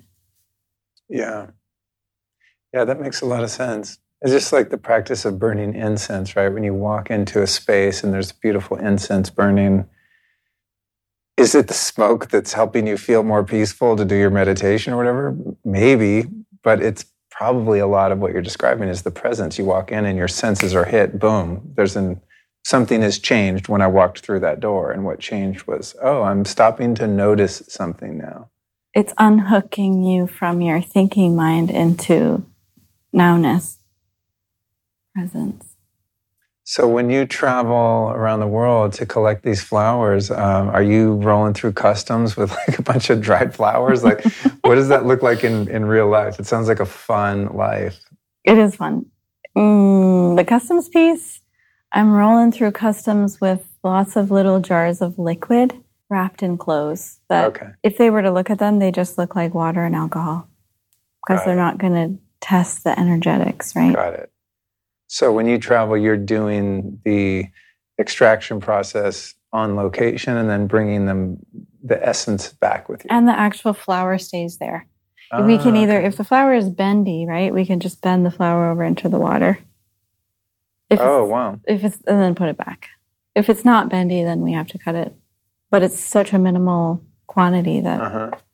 I like what you're saying about the water being this recorder of information. That whole topic is fascinating to me. I don't know if you happen to listen to an episode I did with Veda Austin. I don't know if you've heard any episodes, but if you haven't heard that one, that shit, it's one of my top downloads. And she's relatively speaking, as compared to some of my guests that are more noteworthy, Joe Dispenza, whoever. I mean, she's very under the radar, and she's, I think, my top download number 6 or 8 or something out of almost 500 episodes in 7 years. Yeah, people loved that episode, and it was one of the most special conversations just to me personally, subjectively. And she proves beyond any shadow of doubt that water not only records consciousness, but really is consciousness. It's alive. I mean, that episode blew my mind. So when you're talking about, the water recording the information that these plants carry, it makes perfect sense. And then the fact that we're 75% water, and in our brains it's like 95% water, right? And the blood and the fluids of our body. I mean, my flower essence teacher used to talk about it in terms of like the microcrystalline structure of the blood. And there's all this information that's held in our own bodies. And so when you introduce the purity of flowers in the form of water into your own waters, it harmonizes. How do you figure out where to go to find your flowers in the wild? Like, you're not going to downtown LA to the flower mart and just, hacking off a bunch of glyphosate roses. Like, how do you even know where to go? Every time it's different. I remember once looking at, when Airbnb was kind of new, I was just like scrolling through Airbnb on the iPad, and I was like, Iceland. What is this place, Iceland?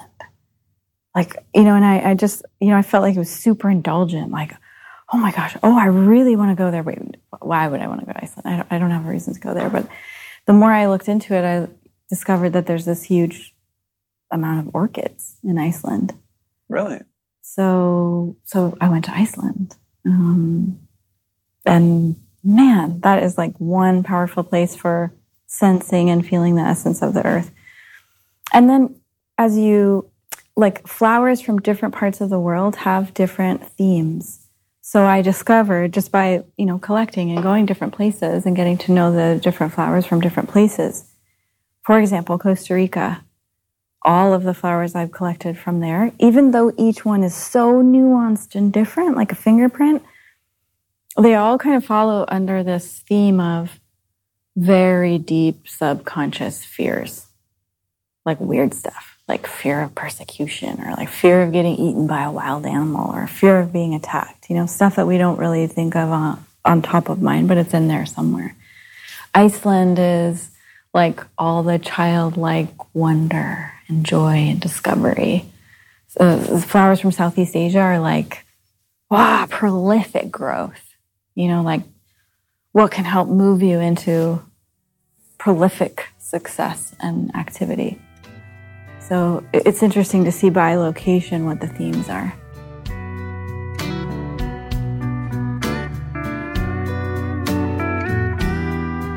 A common request from Lifestylist listeners is a breakdown of my top 5 non-negotiable supplements. After a couple decades of research, I'd have to say that vitamin K2 easily makes that list. Nearly every American adult has insufficient levels of vitamin K2. It's simply not available in the modern Western diet.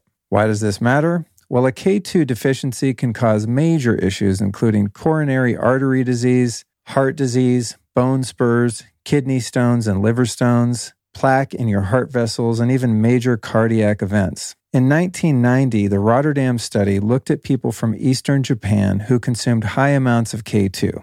More than 8,400 participants were given 50 micrograms of natural K2 on a daily basis for more than 10 years, and the results were insane. Participants of the study showed a 50% decrease in cardiovascular events and mortality, a 25% decrease in all-cause mortality, and finally, a 25% increased rate of living longer and healthier. It's crazy what they found in this study. So now you can see why I'm into taking K2 every single day of my life. And my favorite source is from a company called Just Thrive. Their vitamin K2 is the only product on the market with 320 micrograms of pharmaceutical-grade K2-7, which is the optimal daily amount. This is the K2 I use and trust because it's microbiologist formulated and clinically tested and supports healthy heart, circulation, brain, bones, and nerves, and even encourages healthy blood sugar levels. So for exceptional gut and immune health, there's nothing like Just Thrive. And right now you can get 15% off everything Just Thrive carries when you go to justthrivehealth.com and use the code Luke15 at checkout. That's justthrivehealth.com and the code is Luke15. So let's say you, are attracted to Iceland. You fly there, you get a ride to your Airbnb. Like, how do you know where to go? Like, are you just driving around until you see a field? Sometimes. Like you see a hill. Oh, those look like flowers, and you just go over there. Like, how do you navigate where to go? Sometimes, yes. I mean, in the case of Iceland, I probably did some research and looked at the different species, but it was a total shit show. I mean, I think it was on like day 7, and I was like, am I ever going to find these? I was like so doubtful, right? And you see, when you look at the pictures online, the orchids look like huge, right? You get there. No wonder I couldn't see them. They're like a centimeter tall, like the actual flower is so tiny. So beautiful, but so tiny. It takes a while to find it. So it's like a foraging practice, essentially. That part of it, like one would go out in the forest and look for mushrooms or something. Foraging, wildcrafting, and in some cases, if it's a really rare flower, I have gotten really interested lately in finding rare things that are hard to find. Then it requires. How do I say this without sounding woo-woo? Oh, so do you know the work of Stephen Herod Buhner? Mm-hmm. Oh, he's he just passed away in January. He did a lot of work with plants and indigenous people, and he saw that if you put an intention out there to a particular plant, let's say, I need help with this, or my son has asthma, I need help with this, or I'm grieving, I need help with this, that the plant's chemical constituents would actually change within 24 to 48 hours based on that request. Wow. Right? So if I'm looking for something really rare, I remember looking for this one, actually, this white kind of crazy orchid that looks like fingers. Of course, I looked online and I looked at where did it grow. I called some, sciencey academic people. They would not tell me. They didn't want me to know where it was because it was almost on the endangered list, right? So I just, for like 2 or 3 months before I knew I was going to be there, every morning in my meditation practice, I would say, hey, like the last little thing was like, hey, remember I'm coming in July. And if you want to be found, if you want to be of service to humanity in this way, if you want to reach thousands of people, please help me find you really quickly. So I just do that every day. Wow. And part of you thinks like you're nuts, right? Like, is this really going to work? But holy shit, it works. Like we say the earth is a living entity, but when you put it into practice, it is still mind-blowing. Fast forward a few months, we're driving through the middle of the country, in the middle of Minnesota, in some, county that there's, probably more blades of grass than people. And I just say, like, that road sounds cool. I like the name of that. Let's drive down there. And literally within 5 minutes, I spot one from the road. I didn't even have to walk and look, And then, I'm like, oh my God. So I'm like freaking out. So I tell the photographer, like, Taylor, oh my God, I see one. So we stop the car, we get out, we go running, and we're just standing there like our jaws drop. How could we find this? How could it be so easy? And it was dusk, and the sky was kind of pink and orange. There was like a teeny little cloud, but for the most part, the sky was clear. And we're standing there with our jaws open, looking at these orchids, and that teeny tiny cloud above us rumbles. Thunder. We're just like, what? Like, how is that possible? And to me, in the moment, it felt like Mother Earth, like saying, yes, like, I see you. Here's what you wanted. I mean, it sounds crazy, but if we ask for that type of communication, it's there, and if we're open enough to receive it, you could go in your backyard and say, this is my deepest challenge. Does anybody here have information for me? And you might think you're crazy, but you will get information. Well, you're describing what I see in the backyard every day when Allison goes out there. I've learned a lot, about this type of thing from being in relation with her. It's not like I ever judged her. It's like, it's her thing. She's out talking to the tree, and she literally just lives like that, as you describe. But seeing it in practice and seeing things come to fruition over and over and over again, to the point where I'm like, okay, she's on to something. Then I become curious, like with your products. You know what I mean? It's like, it's a cute little thing, Allison. She sprays, they smell nice, whatever. I just didn't really think much of it. One thing that was actually really impactful, though, too, because I don't know, I am very woo-woo and intuitive and spiritual and all that, right? But there is still the pragmatic part of me. It's like, it sounds cool, but I need to see proof. Right. But when we were at your flower lounge, when was that, last year or so? About a year ago? 1 year ago. Yeah. In your presentation, one of the things you did is you showed all of these before and after slides of people. And it was mind-blowing, just the physical changes in people's faces from just doing this, just incorporating the flowers into their life. It was really cool. It is. It's nuts. My battery on my iPad has 3% left, and I want to make sure I get this right, so I'm going to let people know. If you guys want to check out the Lotus Way products, I highly recommend that you do. We'll put this in the show description, this link, but I wanted to mention it because I don't do intros anymore. I decided I'm just going to do everything within the episode. Hopefully people like it, because I certainly do. Here's what you're going to do. Go to lotusway.com/Luke Story, and that is LOTUSWEI, lotusway.com/Luke Story. And if you put my name in there at checkout, you save 10%. And as I said, I'll put that in the show description too. I probably wouldn't have been able to memorize that. By the way, Brandon, I think we should keep this iPad plugged in. Just leave it over there, because I find that even though it's so old, when I have it plugged in, it always makes me nervous that it's going to die. But it is on the right charging thing. It's charging. It just doesn't want to stay. I like incorporating you into the show. Like on Rogan, he always talks to Jamie. Jamie, you're like my Jamie.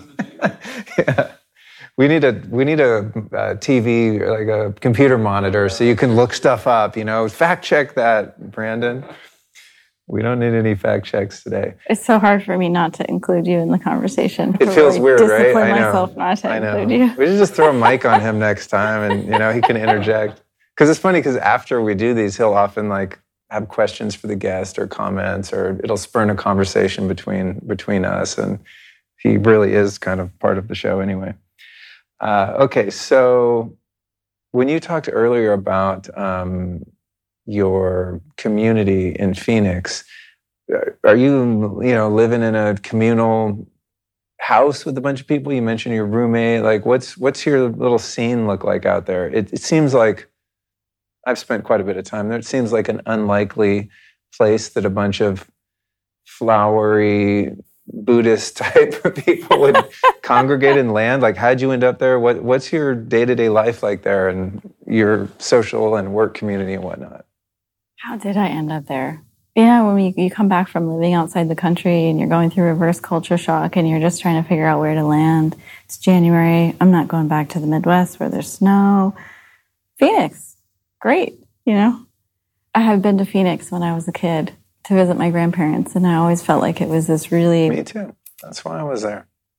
Quiet. People go to the desert when they're on their spiritual seeking journeys because you can see the horizons.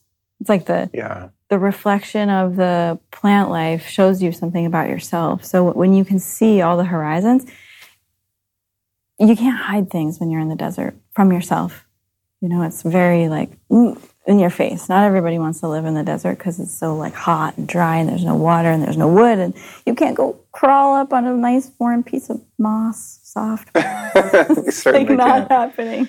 Yeah. Prickly and pokey. That's interesting. There is a spaciousness about the desert that does beckon introspection.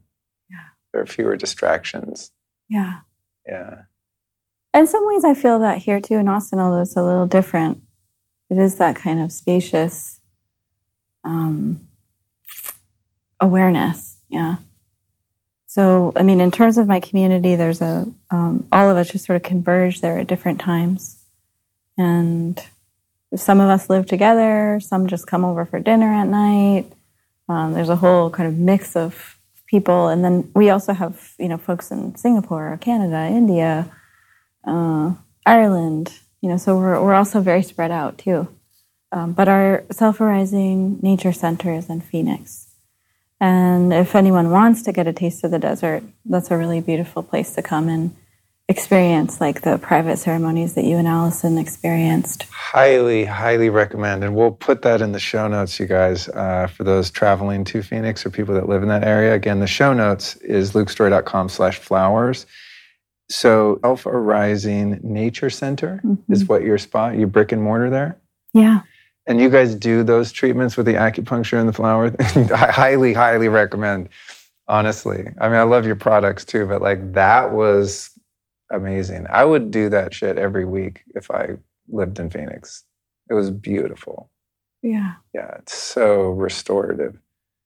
But, that's also just, I think, different people have different personalities. I like to be, I think because I'm super productive and active and just kind of hyper in the way that I work and just busy, super busy like many people. I loved that because it put me in that drooling on the pillow, theta. That's my favorite. I think if I could like pick my favorite brainwave state, it would be high theta. I like it when your mind's awake but your body's asleep. It's probably why I used to like opiates a lot, because opiates have a lot of side effects, unfortunately, but that's the thing. It's kind of like daydreaming, right? Where like you're not awake and you're not asleep. That's the sweet spot. If I could live like that all the time, I would, but you don't get much done except drooling. But that was like so, oh my God, it was so nice. And Allison had the same experience. It's such a powerful state for being able to dump stuff that you don't need. And how we talk, like turn up the volume on who you are and turn down the volume on the noise, because you are such a kind of subtly attuned, sensitive person. You don't need to be like, whacked over the head with some kind of crazy treatment. It's like you're receiving the subtlety of that information, and it's nourishing you and waking you up in ways that it doesn't have to be this like really extreme, intense thing, right? Because you're attuned to it. I remember working with this fellow who was a vet, and he'd been working in the special forces, and had been shot at and stabbed, and bombs going off, and trapped under burning cars, and really, really, really intense, crazy stories. And I watched him go through in one session all of the sort of reliving the memories and unpacking from all of those different injuries in the course of like 2 hours. And at that point, I just started missing him and like touching his body where he was feeling it. And he was like describing, oh my God, like I feel it like this, or the knife feels cold, or I'm under the car and it's hot and I can't move because I'm going to get shot. And, just kept using the flower essences and watched how it's almost like we pulled out those files, from his body system, from his energy system. And you think, if something so subtle and delicate and unseen can pull that level of intensity of trauma out of our energy systems in 2 hours, I mean, maybe you could say it was him. Maybe you could say he was ready for it. Maybe someone else wouldn't be ready for it. But why are we not all using this? For all of our various different types of traumas and experiences that we have in life. Because, I mean, I don't have that level of intensity of experience around violence, for example. And I look at other solutions for veterans and, talk therapy, and, oh gosh, we could just save like all that time and money, right? And just like get to the drooling theta state. Totally. Well, there's something to be said for, I mean, I'm sure there's a lot going on energetically, but there's something to be said too, specifically with trauma, the healing that can take place when you truly feel safe and when you feel cared for and held and seen. I mean, that in and of itself, kind of like you were talking about before, just the awareness of the phenomenon of the mind is the thing that unravels it, right? You don't actually have to do anything to fix it. It's just you become aware of it. And I think sometimes with healing, like you described, that is more in the subtle realm, not like drinking 4 cups of ayahuasca and getting blasted off with the elves, the ET elves. And there's a place for that for some people too. But in the subtlety, I think a lot of it has to do with just the safety. When you know that like the energetics of the people in the room are of high intention, right? And that there's a field of integrity and a field of caring, a field of safety. So much magic can happen. And you add in, the energetics of the flowers and the things that you're doing. It makes perfect sense to me. And honestly, this year I came to such a strong conclusion, and probably a lot of your listeners will relate, that I cannot convince anyone of anything. Like, there's no amount of talking I can do, or showing, or pleading, or begging, or, close family members. Sometimes they'll have like a health issue and you want to like maybe share something that you've learned and they don't want to listen. Or they choose a different path, let's say. That happened a lot in the past 3 years. Right. Many families have been torn apart for that very reason. So with this kind of new way of, it's not new, actually, it's ancient. The body heals itself, right? If we observe the mind, it unravels itself. If we are in a safe space and we have the right methods and tools and practices and remedies, we can let all of those things dissolve and become liberated or free from the sticky points in the trauma. Then we don't have to do any of the convincing. We don't have to impose how we feel on anyone. It's like everyone becomes sovereign. Everyone is powerful in their own right to solve their own problems, right? Whether it's now or later, we get to choose. And it's like, oh, well, if I just get as many people, it's so funny to me because this is like what inspired me from my teacher, right? He said, if we can get 3% of the world's population working with flower remedies, and then here I am, all these years later and all this meditation practice later and all these clients and business and stuff later, I'm like, right, that's all I have to do is get the flower essences into as many hands of people as I can and let them wake themselves up. Let the flowers, and the botanicals and Mother Nature just work their way through their systems to a point that each sovereign individual awakens on their own accord. Because that's how we do it anyway, right? This is just a little bit of acceleration dust, sprinkle acceleration dust. Like acceleration. I want to make a product called acceleration dust. It's interesting. I'm kind of understanding a bit more about the energetics of what you're doing. And it reminds me of, it's like micro dosing something, right? Like maybe homeopathy is like the ultimate, end of the spectrum of microdosing because there's not actually anything in it. There's an imprint of something that was in it. But many people have profound life changes from, microdosing psilocybin or something like that, right? And they're not going on a journey. They're not getting their ass handed to them and crying about all their trauma, right? It's just like something's happening that is kind of inexplicable. It's something that's subtle. It's something that happens over time. And it doesn't require, as you're describing, any convincing or taking on of any kind of belief system. It's like, just take a little bit of this thing every couple days. It's really, really subtle, yet the impact can be profound. You hit it. That's it. That's it right there. Which is hard for me because I'm more like hit me in the head with a sledgehammer, like let's get her done, You think you are, but then when you I mean, look at the words you use to describe where you're at right now. This like subtle, sensitive, delicate, attuned, aware. Right. You know, that's who you are also. I think I'm leaning into that more. And a lot of that has to do with this lady downstairs. That's how she rolls, you know, and we're influenced by the people around us, both positively and negatively, but learning about her relationship to nature and shamanism as she practices it, and just that she doesn't do all of the things that I do that are oftentimes outside of myself to impact the way I feel. Right, all of this biohacking stuff, you know, all this stuff. She just kind of looks at me and just kind of chuckles, and she's just in the backyard talking to the birds, right, and has the similar end result, right, without really having to do a lot. It's just it's a receiving and a much more attuned sensitivity. So I think I'm becoming more that way.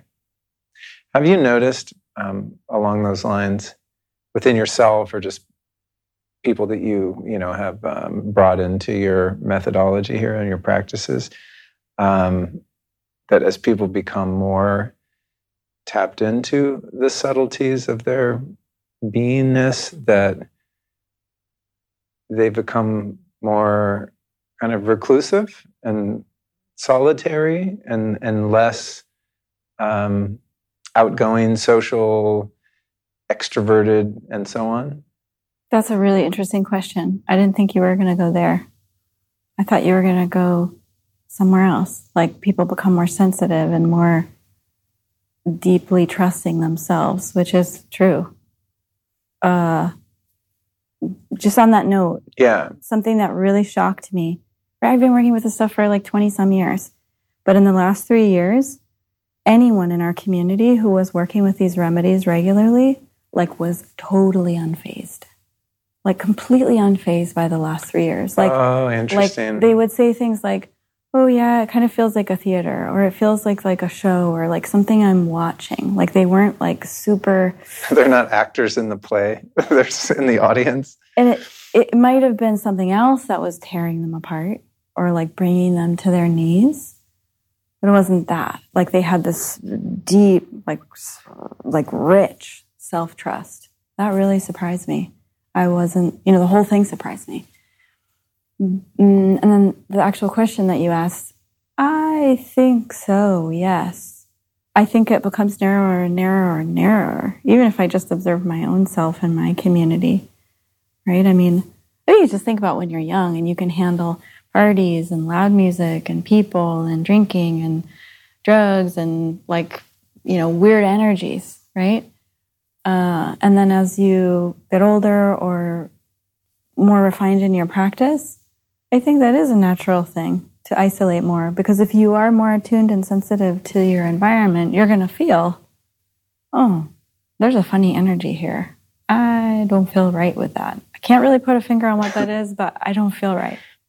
Yeah, that's been my experience as someone who used to like a lot of, I was just very social, extroverted, doing a lot of speaking and events and stuff like that. And it's really been an adjustment to acclimate to changes that I didn't ask for. You know, it's like I wasn't like, oh, I'm going to become more of an introvert that just wants to stay home and be super, super discerning and picky about the people with whom I associate and so on, and locations that I venture to and whatnot. And I've become much more reclusive and very sensitive to crowds and energies and things like that. And I've just equated it to just getting older, and there might be something to that too. But yeah, I wasn't expecting that. You know, it just kind of came, and then would find myself kind of out in a public place and feel like, just super cagey and like social anxiety, and just like, I got to get the fuck out of here. Could be a great event, great people, and it's just like too much, just too much. I would call that wisdom and awareness.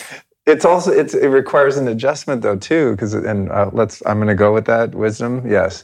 The other day, very generously, some friends of ours invited us to go see the comedian Dave Chappelle.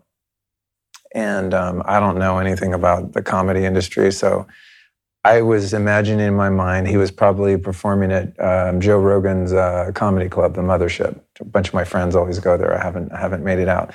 So I'm like gearing up to be in a comedy club.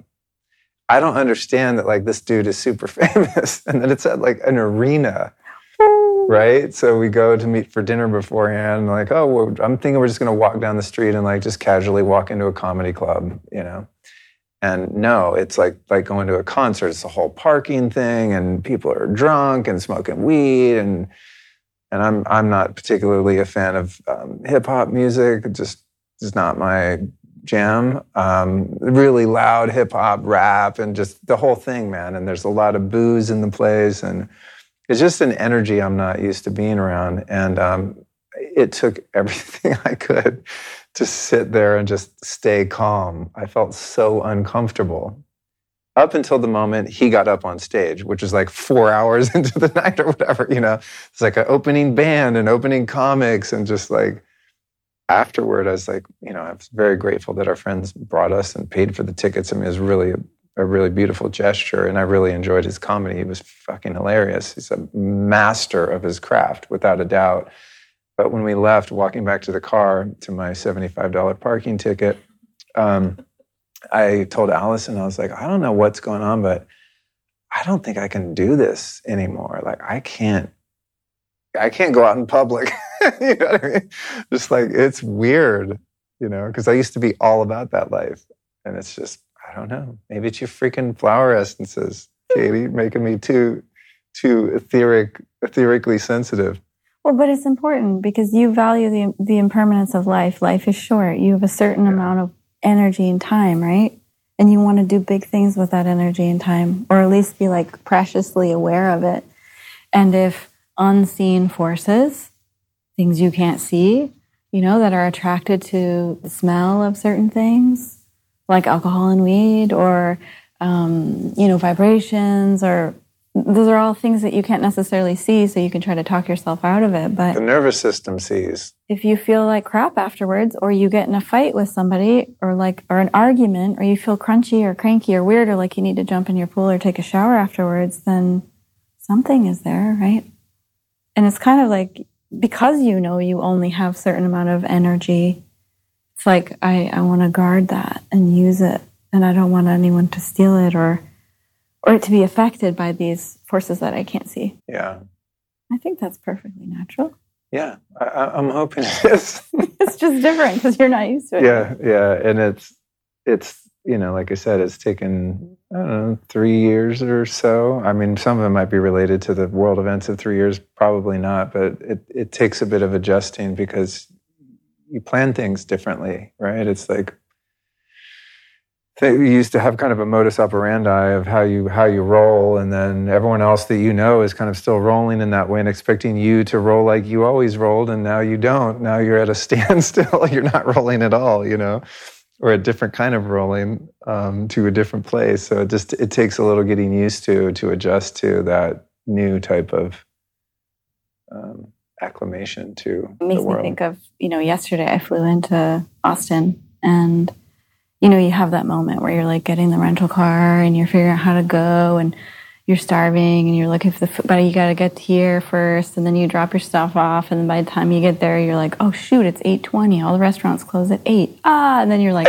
starving. Totally. Right? It's just like every trip. And then it's like, and then you just like got to get the food. So you're in the survival mode. You get the food, you come back, and I forget. I forget that. Oh, what I need to do is, you know, after I eat, I mean, first thing I should do is just like eat when I land, and then shower, because I've just been around like tons of people and tons of EMFs, right, in the air. Shower, and then we have this smoke offering practice where it's like burning sacred herbs or incense. You know, anyone can do it, really. Ours is like 30 minutes long and involves some chanting, but you could just burn some herbs as an offering, and you touch the ground. I'm here. I'm acknowledging you. I've arrived here. Thank you for hosting me. You know, and then this morning I woke up and I did my practices, and I was like, why do I forget that I need to just eat, shower, and do the practice immediately and not go to bed, because last night I slept that feeling when you feel like you're awake the whole night, but you're actually asleep? You're just like tossing, turning, and you're like half in between, but not in the good in between, like you're talking about. Yeah. Like funky, tossing in between. So I can relate to what you're saying. It makes such a huge difference when you allow yourself to just acknowledge, oh, right, I'm functioning in this world. I'm operating in this way. And when I do it this way, everything goes so smooth. And when I don't, it doesn't go smoothly. Okay, note to self, eat, shower, cleanse, make an offering, arrive at the place. 100%. Yeah, you're speaking my language with travel. That's definitely my kryptonite. 100. I mean, yeah, it's a whole thing.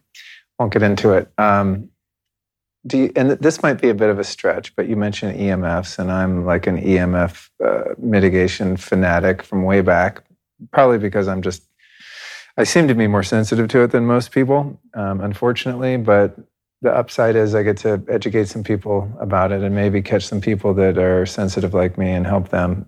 Do you see any application of your flower essences? Again, I know this might be a bit of a stretch, if we can't trust the science on it, but seeing as we're becoming more resilient by integrating these flowers into our lives, do you see any potential for having any assistance with something like EMF sensitivity? Are you kidding me? Oh, it's a thing? Like, how could it not? All right. I mean, go on. Well, like go out into the wild, right? Go out and be in nature. See what happens. I mean, even just spend a couple hours out there. It's not just the oxygen, right? It's all the life force. So what you're doing is you're essentially, even though you're not in nature, you're bringing it in. You're bringing it into your medicine cabinet. You're bringing it into your morning routine. You're bringing it into this moment. You're bringing it into your food, your coffee, your water, your tea. It's like you're replicating being out in the wild, but pulling it into this crazy life. So absolutely. And I can tell you from my personal experience that over the last 20 some years, my personal use has changed dramatically. And I would be willing to bet that it has a lot to do with EMFs. Because, right, I started this in the US in 2001. So we didn't have cell phones, right? There were very few cell towers. I mean, I didn't have one. We had cell phones, but they would always drop out because there weren't enough towers, which I wish we could go back to that time. Like, I don't care if there's a dead zone. Like, we're so inundated. Like in a city like Austin, there's 5G all over downtown. Phoenix, same thing. Last time we were there, I was like, damn, these guys went off with those small cell towers that are like in the middle of the city, which are the worst ones, incidentally. Yeah, I miss the days 2001, when there were very few cell towers around. I noticed in those days, I used to take the internal remedies in my mouth a few times a day. One remedy. That was it. Now I observe myself. I observe members of my community. I mean, it's easier. I think maybe I'm biased because I have a lot on hand. So if you just have it there, you'll use it. But I'm using it at least every hour. It's in every cup of coffee. It's in every glass of water. I'm spraying myself, putting on the oils. Like it's multiple times a day. It's in my kitchen everywhere. It's in my bathroom. It's on my desk. It's like everywhere because I want access to it. And there has to be a correlation. I mean, if we're talking about subtle energies, those days we didn't have cell phones. Now we have smartphones. How much time are we spending with that thing in our hands? And, I love it. It affords me, I can GPS my way to your house and it's really easy. But it affects us. And absolutely 500 million% flower remedies fortify your own body's energy so you are not as swayed or, negatively impacted by that. It's like a super infusion of Mother Nature energy. Totally makes sense. Yeah. I mean, a lot of the things that are most effective for EMF are in the realm of quantum energy, right? which sounds crazy to some people too, but like you were talking about earlier, when you use your cell phone, like you can't see, say you're FaceTime with someone, it's not like your face flies through the air and hits their phone, right? We can't see any of this stuff. Now, that said, there is a lot of snake oil in the quantum realm, all these weird little stickers for your phone. I don't trust most of that stuff. But how a lot of them, the EMF mitigation tools work is by fortifying your nervous system and fortifying the resilience of your biology, not by blocking them, right? Like blocking is the physics approach, and then you have the quantum physics approach, which is more what you're describing, right? Where it's like your energy body becomes fortified against energies that are deleterious to your health, the draining energies of, And honestly, I think non-ionizing radiation everywhere. That's the way to go, because are we going to go create some copper hut in the middle of nowhere and live there for the rest of our lives? I might. So we might. Every bedroom in this house is a copper hut, actually. Yeah, but most people, it's not practical, yeah. You still want to live in the world, right? Totally. I mean, my whole mission is to get these to as many people as possible. I must live in the world. But you can fortify yourself. You can make yourself superhuman. I was talking about people smoking weed at the Dave Chappelle show. And, cannabis makes flowers. You don't strike me as someone who's like a weed smoker. I'm not either. God bless those that are. But have you ever made essences out of like cannabis flowers? I haven't yet. It would be very interesting. Right? Yeah, it would be very interesting. I mean, it's a powerful plant. It's got so many, it's like a Swiss Army knife plant. Well, I'm voting that you make one, because I don't use it like in a recreational sense, but I still love the smell of it because I was a huge stoner. So if there was like essential oil of indica or whatever, purple haze, I would be spraying that shit all the time. I love the smell of weed. Yeah. A lot of people have asked me, I probably should make a flower essence of it because so many people are curious about it. I do think it's interesting that we will like gravitate towards one thing. Or, when we talk about like plant medicine, we'll talk about like 5 different things, and we'll like fixate on those plants when there's, 40,000 flowering species of plants on the planet. That's where my mind is like, whoa, we're over here fixated on these things over here when there's like all this kind of awakening with 40,000 different species over here. Like, we don't even know what's out there and what it can do for us. Right. Yeah. I think about that too with just the terminology around plant medicine. I mean, I think most people today obviously assume that that's some sort of psychedelic experience. But if you look at pharmaceuticals, most of them are mimicry of plants. Aspirin, white willow bark, right? I mean, on and on. I mean, most medicines, opiates, obviously, from the poppy. It's like the pharmaceutical industry is essentially just copied and isolated and amplified medicines that have existed forever. They will single out one chemical constituent out of hundreds in a plant, right? So it's like taking Luke's story and just taking like one part out of the 300 parts of you. It's kind of odd, right? Like it's not the whole picture. Like if one somebody talked about you and your you have this knack of doing X, right? It's like, yeah, but you do that one day out of the year. It's not like the whole of you, Yeah. So similarly, it's like we attach a heavy metal or a chemical to that one constituent so it can like drive something. There will be an effect. But what are those other 299, constituents? What role do they play in this whole big picture of healing? And Mother Nature in all its perfection is like so complex. I mean, that's one of the things that I like super geek out is when you look at one, whether it's an herb, an essential oil, a flower remedy, whatever, you look at one plant, one flower, it can do so many different things, not just one thing. So it's in some ways like we're limiting our view by doing that.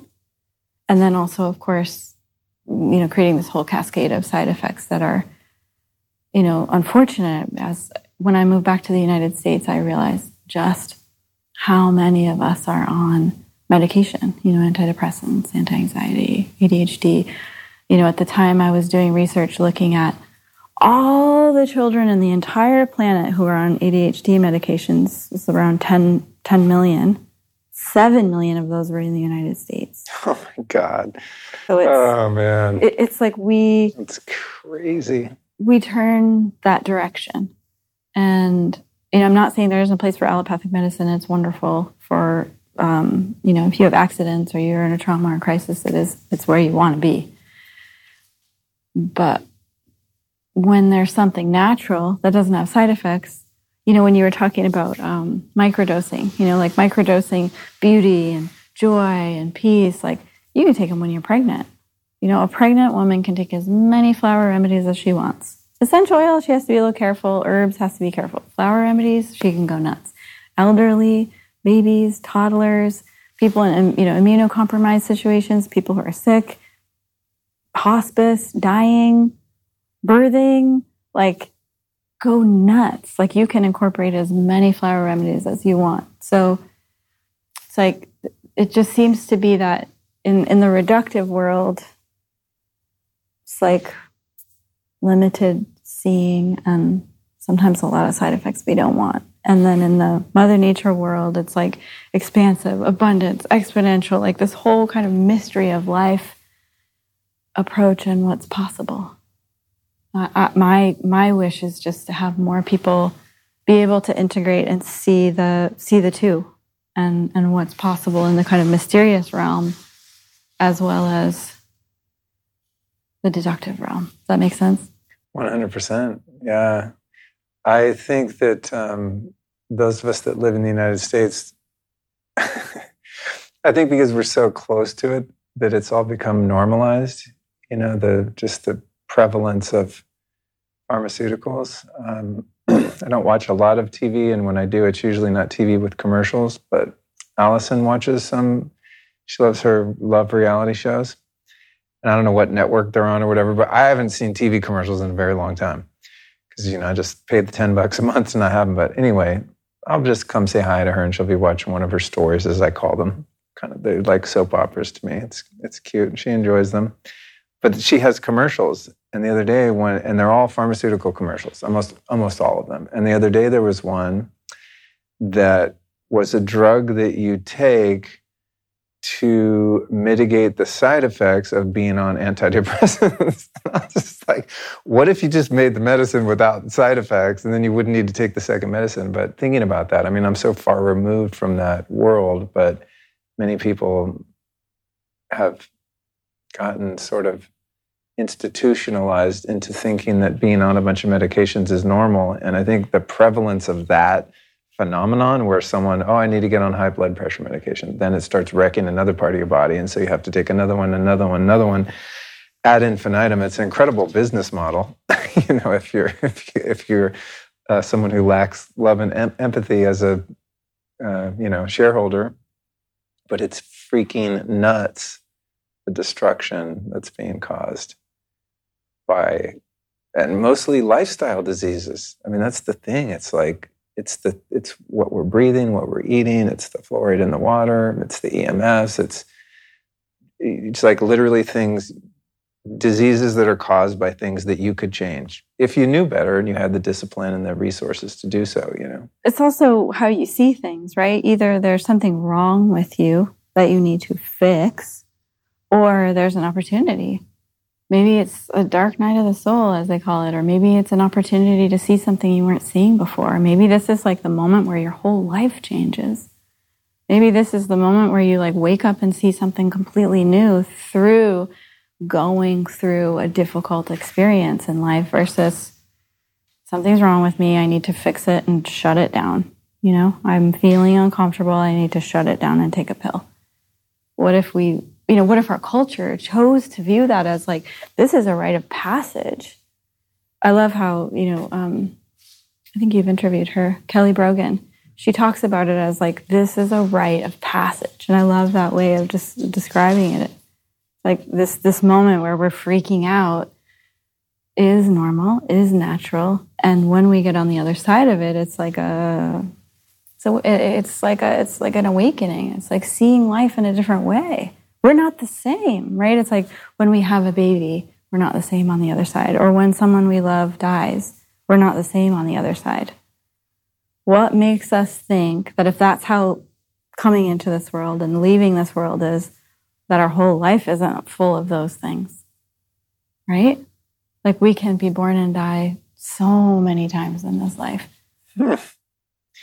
There's a great quote that I heard somewhere, and I'd really like to find the origins of it. I think it's from Greek philosophy or something. If anyone listening knows where this came from, please inform me, educate me, so I can attribute it to the appropriate party. But it goes like this. If you die before you die, when you die, you don't die. That's all you need to know, really, to your point, right? It's just surrender. You know, and also, you know, when we're faced with these challenges, like they could be an opportunity for transformation. But also, I think we've been trained in the West to think when the body's ill that there's something wrong with it. When I think a lot of the time what's happening, not all of the time, a lot of the time what's happening is the body's actually healing itself, and what we perceive to be being sick, like having a cold or a flu or something like that, that we have to suppress the symptoms and we have to fix it and heal it, when the body's actually going, dude, get out of the way. I'm detoxing, I'm healing, and you're just feeling the side effects of the healing process, right? Like everything is so backwards, I think, in that regard. Yeah. I interviewed this woman on my podcast about biological medicine, and her view was that when you get ill, that's actually when your body is starting to heal it. It's not actually when something's going wrong. It's when the healing process is already starting to occur. In the world of energy medicine, we would say, like if you had a projector on a screen, projecting an image on a screen, that your body is the screen, right? And the projector is all this energetic, emotional, mental stuff. And when something takes place physically, it's just a red flag to go back and trace it back and say, okay, what's the root cause? Sure, there might be lifestyle and, food and chemical issues also, but what's the root emotional, mental cause for this?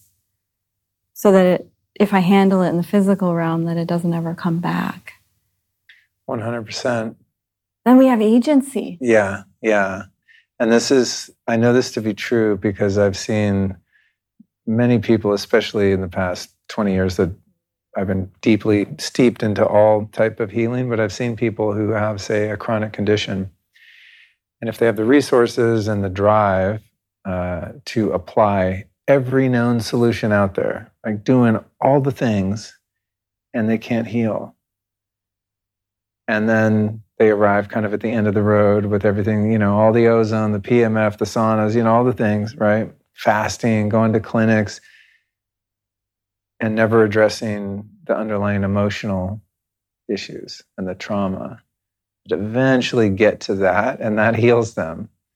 And I've also witnessed people who have a chronic condition or a life-threatening condition even, that don't even go do all the physical stuff. They just happen to stumble across doing the inner healing, and they heal the physical thing. This happens all the time at Joe Dispenza retreats. I don't know what those people are eating or how healthy they are, but they tap into the quantum realm and, work things out in their psycho-spiritual body, and then the physical manifestation of their disease goes away like magic.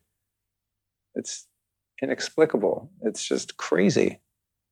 And it points to the fact that we understand so little about reality. I have conversations with brilliant people like you, and we're teasing some stuff out of the fabric of that reality. But at the end of the day, there's so much that we don't understand. It's what makes life interesting to me. And so much support. Like that's what I would really want people to walk away with, is that you're not alone. That there's so much support. I mean, even just if you look, turn to Mother Nature itself, there's so much support there, right? Like, tell me any neurosis you have. Tell me any neurotic habit you have. Tell me any crazy, deep, dark secret you have. There's a flower for it. No problem. Like, it's so workable, so easy. We just like to, punish ourselves and be really hard on ourselves and repress it. And if we can soften a little more and be open to it and open to exploring, there's so much support. And we can awaken ourselves. We don't necessarily need someone in a white coat to tell us what's wrong with us. We can figure out actually and illuminate what's right about ourselves. And that's a whole lot more fun. Boom. I love it. I think that's a good bow to wrap on the gift of your presence today.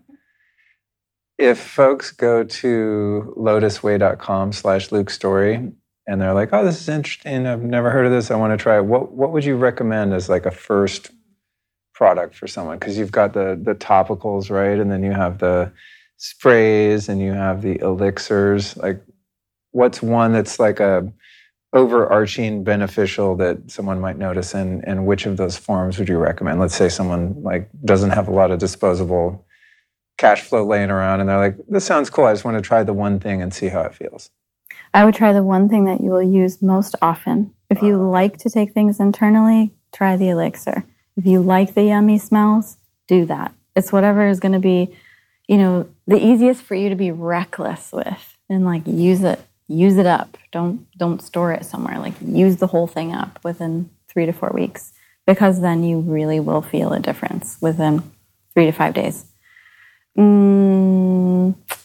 We have a quiz. We have like a whole page of quizzes, like cool. Really basic quiz, a really complicated one, a really fun one, like all kinds of different quizzes. So if you're that kind of person, then you can just see like, what do you need today? And see what the recommendation is. Infinite love, I would say, is a really good place to start, because we're all too hard on ourselves. We could all use a little more love and softness and gentleness.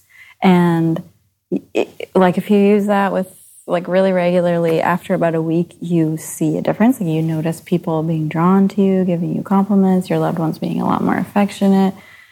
Or something like joy juice that makes you laugh, like in 5 minutes. You feel it. Really? It. Yeah. I wonder if we have that one here. We probably... Allison, can you hear me? No, she's somewhere. She's probably out in the yard talking to the birds. All right, cool, man. Well, thank you so much for making the time to come in. It's lovely to see you. And I will say I'm kind of bummed we didn't know you, or at least maybe if Allison did, she didn't realize you were in Phoenix, because when we moved here a couple of years ago, they had this big shit show of a storm here, and all the roads were icy and everyone was freaking out. So we stayed in Phoenix for a week. Yeah, we kept checking the weather. We're like, nope, not going to Texas yet. Yeah, and we stayed there, and we were really, it was a nice break, but we were super bored. We were just at some hotel that I selected based on its proximity to cell towers. And it was like kind of out of town a little bit. And we just like sat at the pool every day and thought, man, I wish we knew someone in Phoenix. There you were. Anytime you come to Phoenix, come visit us. And we have a little condo, too, that you guys can stay in. What? Oh, cool. Available. And it's like a stone's throw from the Swan Center. So. Amazing. That's so cool. I look forward to getting out there and getting another one of those treatments and meeting some more of your people and seeing the ones that I met before again, and driving up to Sedona and playing around. Yeah, that's the cool thing about Phoenix is like you can go to Sedona, but you don't have to live there. Right. Some people like to live there. We tried it. We couldn't hang. I think, it's kind of like more like it should be a national park. Right. As far as I know, the indigenous people would kind of go there, have their ceremonies, and then leave. So I think only a certain really strong constitutional person can live there. Yeah, we weren't strong enough. It kicked our ass out. And I used to go there when I lived in LA. I'd drive out there for a couple of years and stay for a week, and it was amazing. It's only like a 6-hour drive from LA or something, so it's very accessible. And I always thought, man, when I leave the city, finally I'm going to move to Sedona, and I try to get her on board. And we stayed there for 2 months, and I brought all our stuff. Like I set up my computer and like pretended like we lived there and looked at houses. We had an agent there and everything. First month, she was a good sport, but she hated it. And she's like, because she knew I was really invested in the idea and that I thought that I loved it, she was like, I'm going to hang in there and see if something changes, and maybe I'll grow to love it, And then in the second month, I hated it. Not Sedona, just hated the way I felt there, for a long period of time. So yeah, I think it really is a beautiful and very sacred and special place, but I think you're right that only a certain type of person can be there full time and thrive. Many people seem to be able to do that, but I wasn't one of them. Yeah, we often will take like team retreats for a day or a couple days, go there, generate a bunch of ideas, brainstorm, and then come home. Yeah, right on. Yeah. Well, next time we pass through, we'll come say hi to you and old Sedona. Thanks for joining me. Thanks for having me.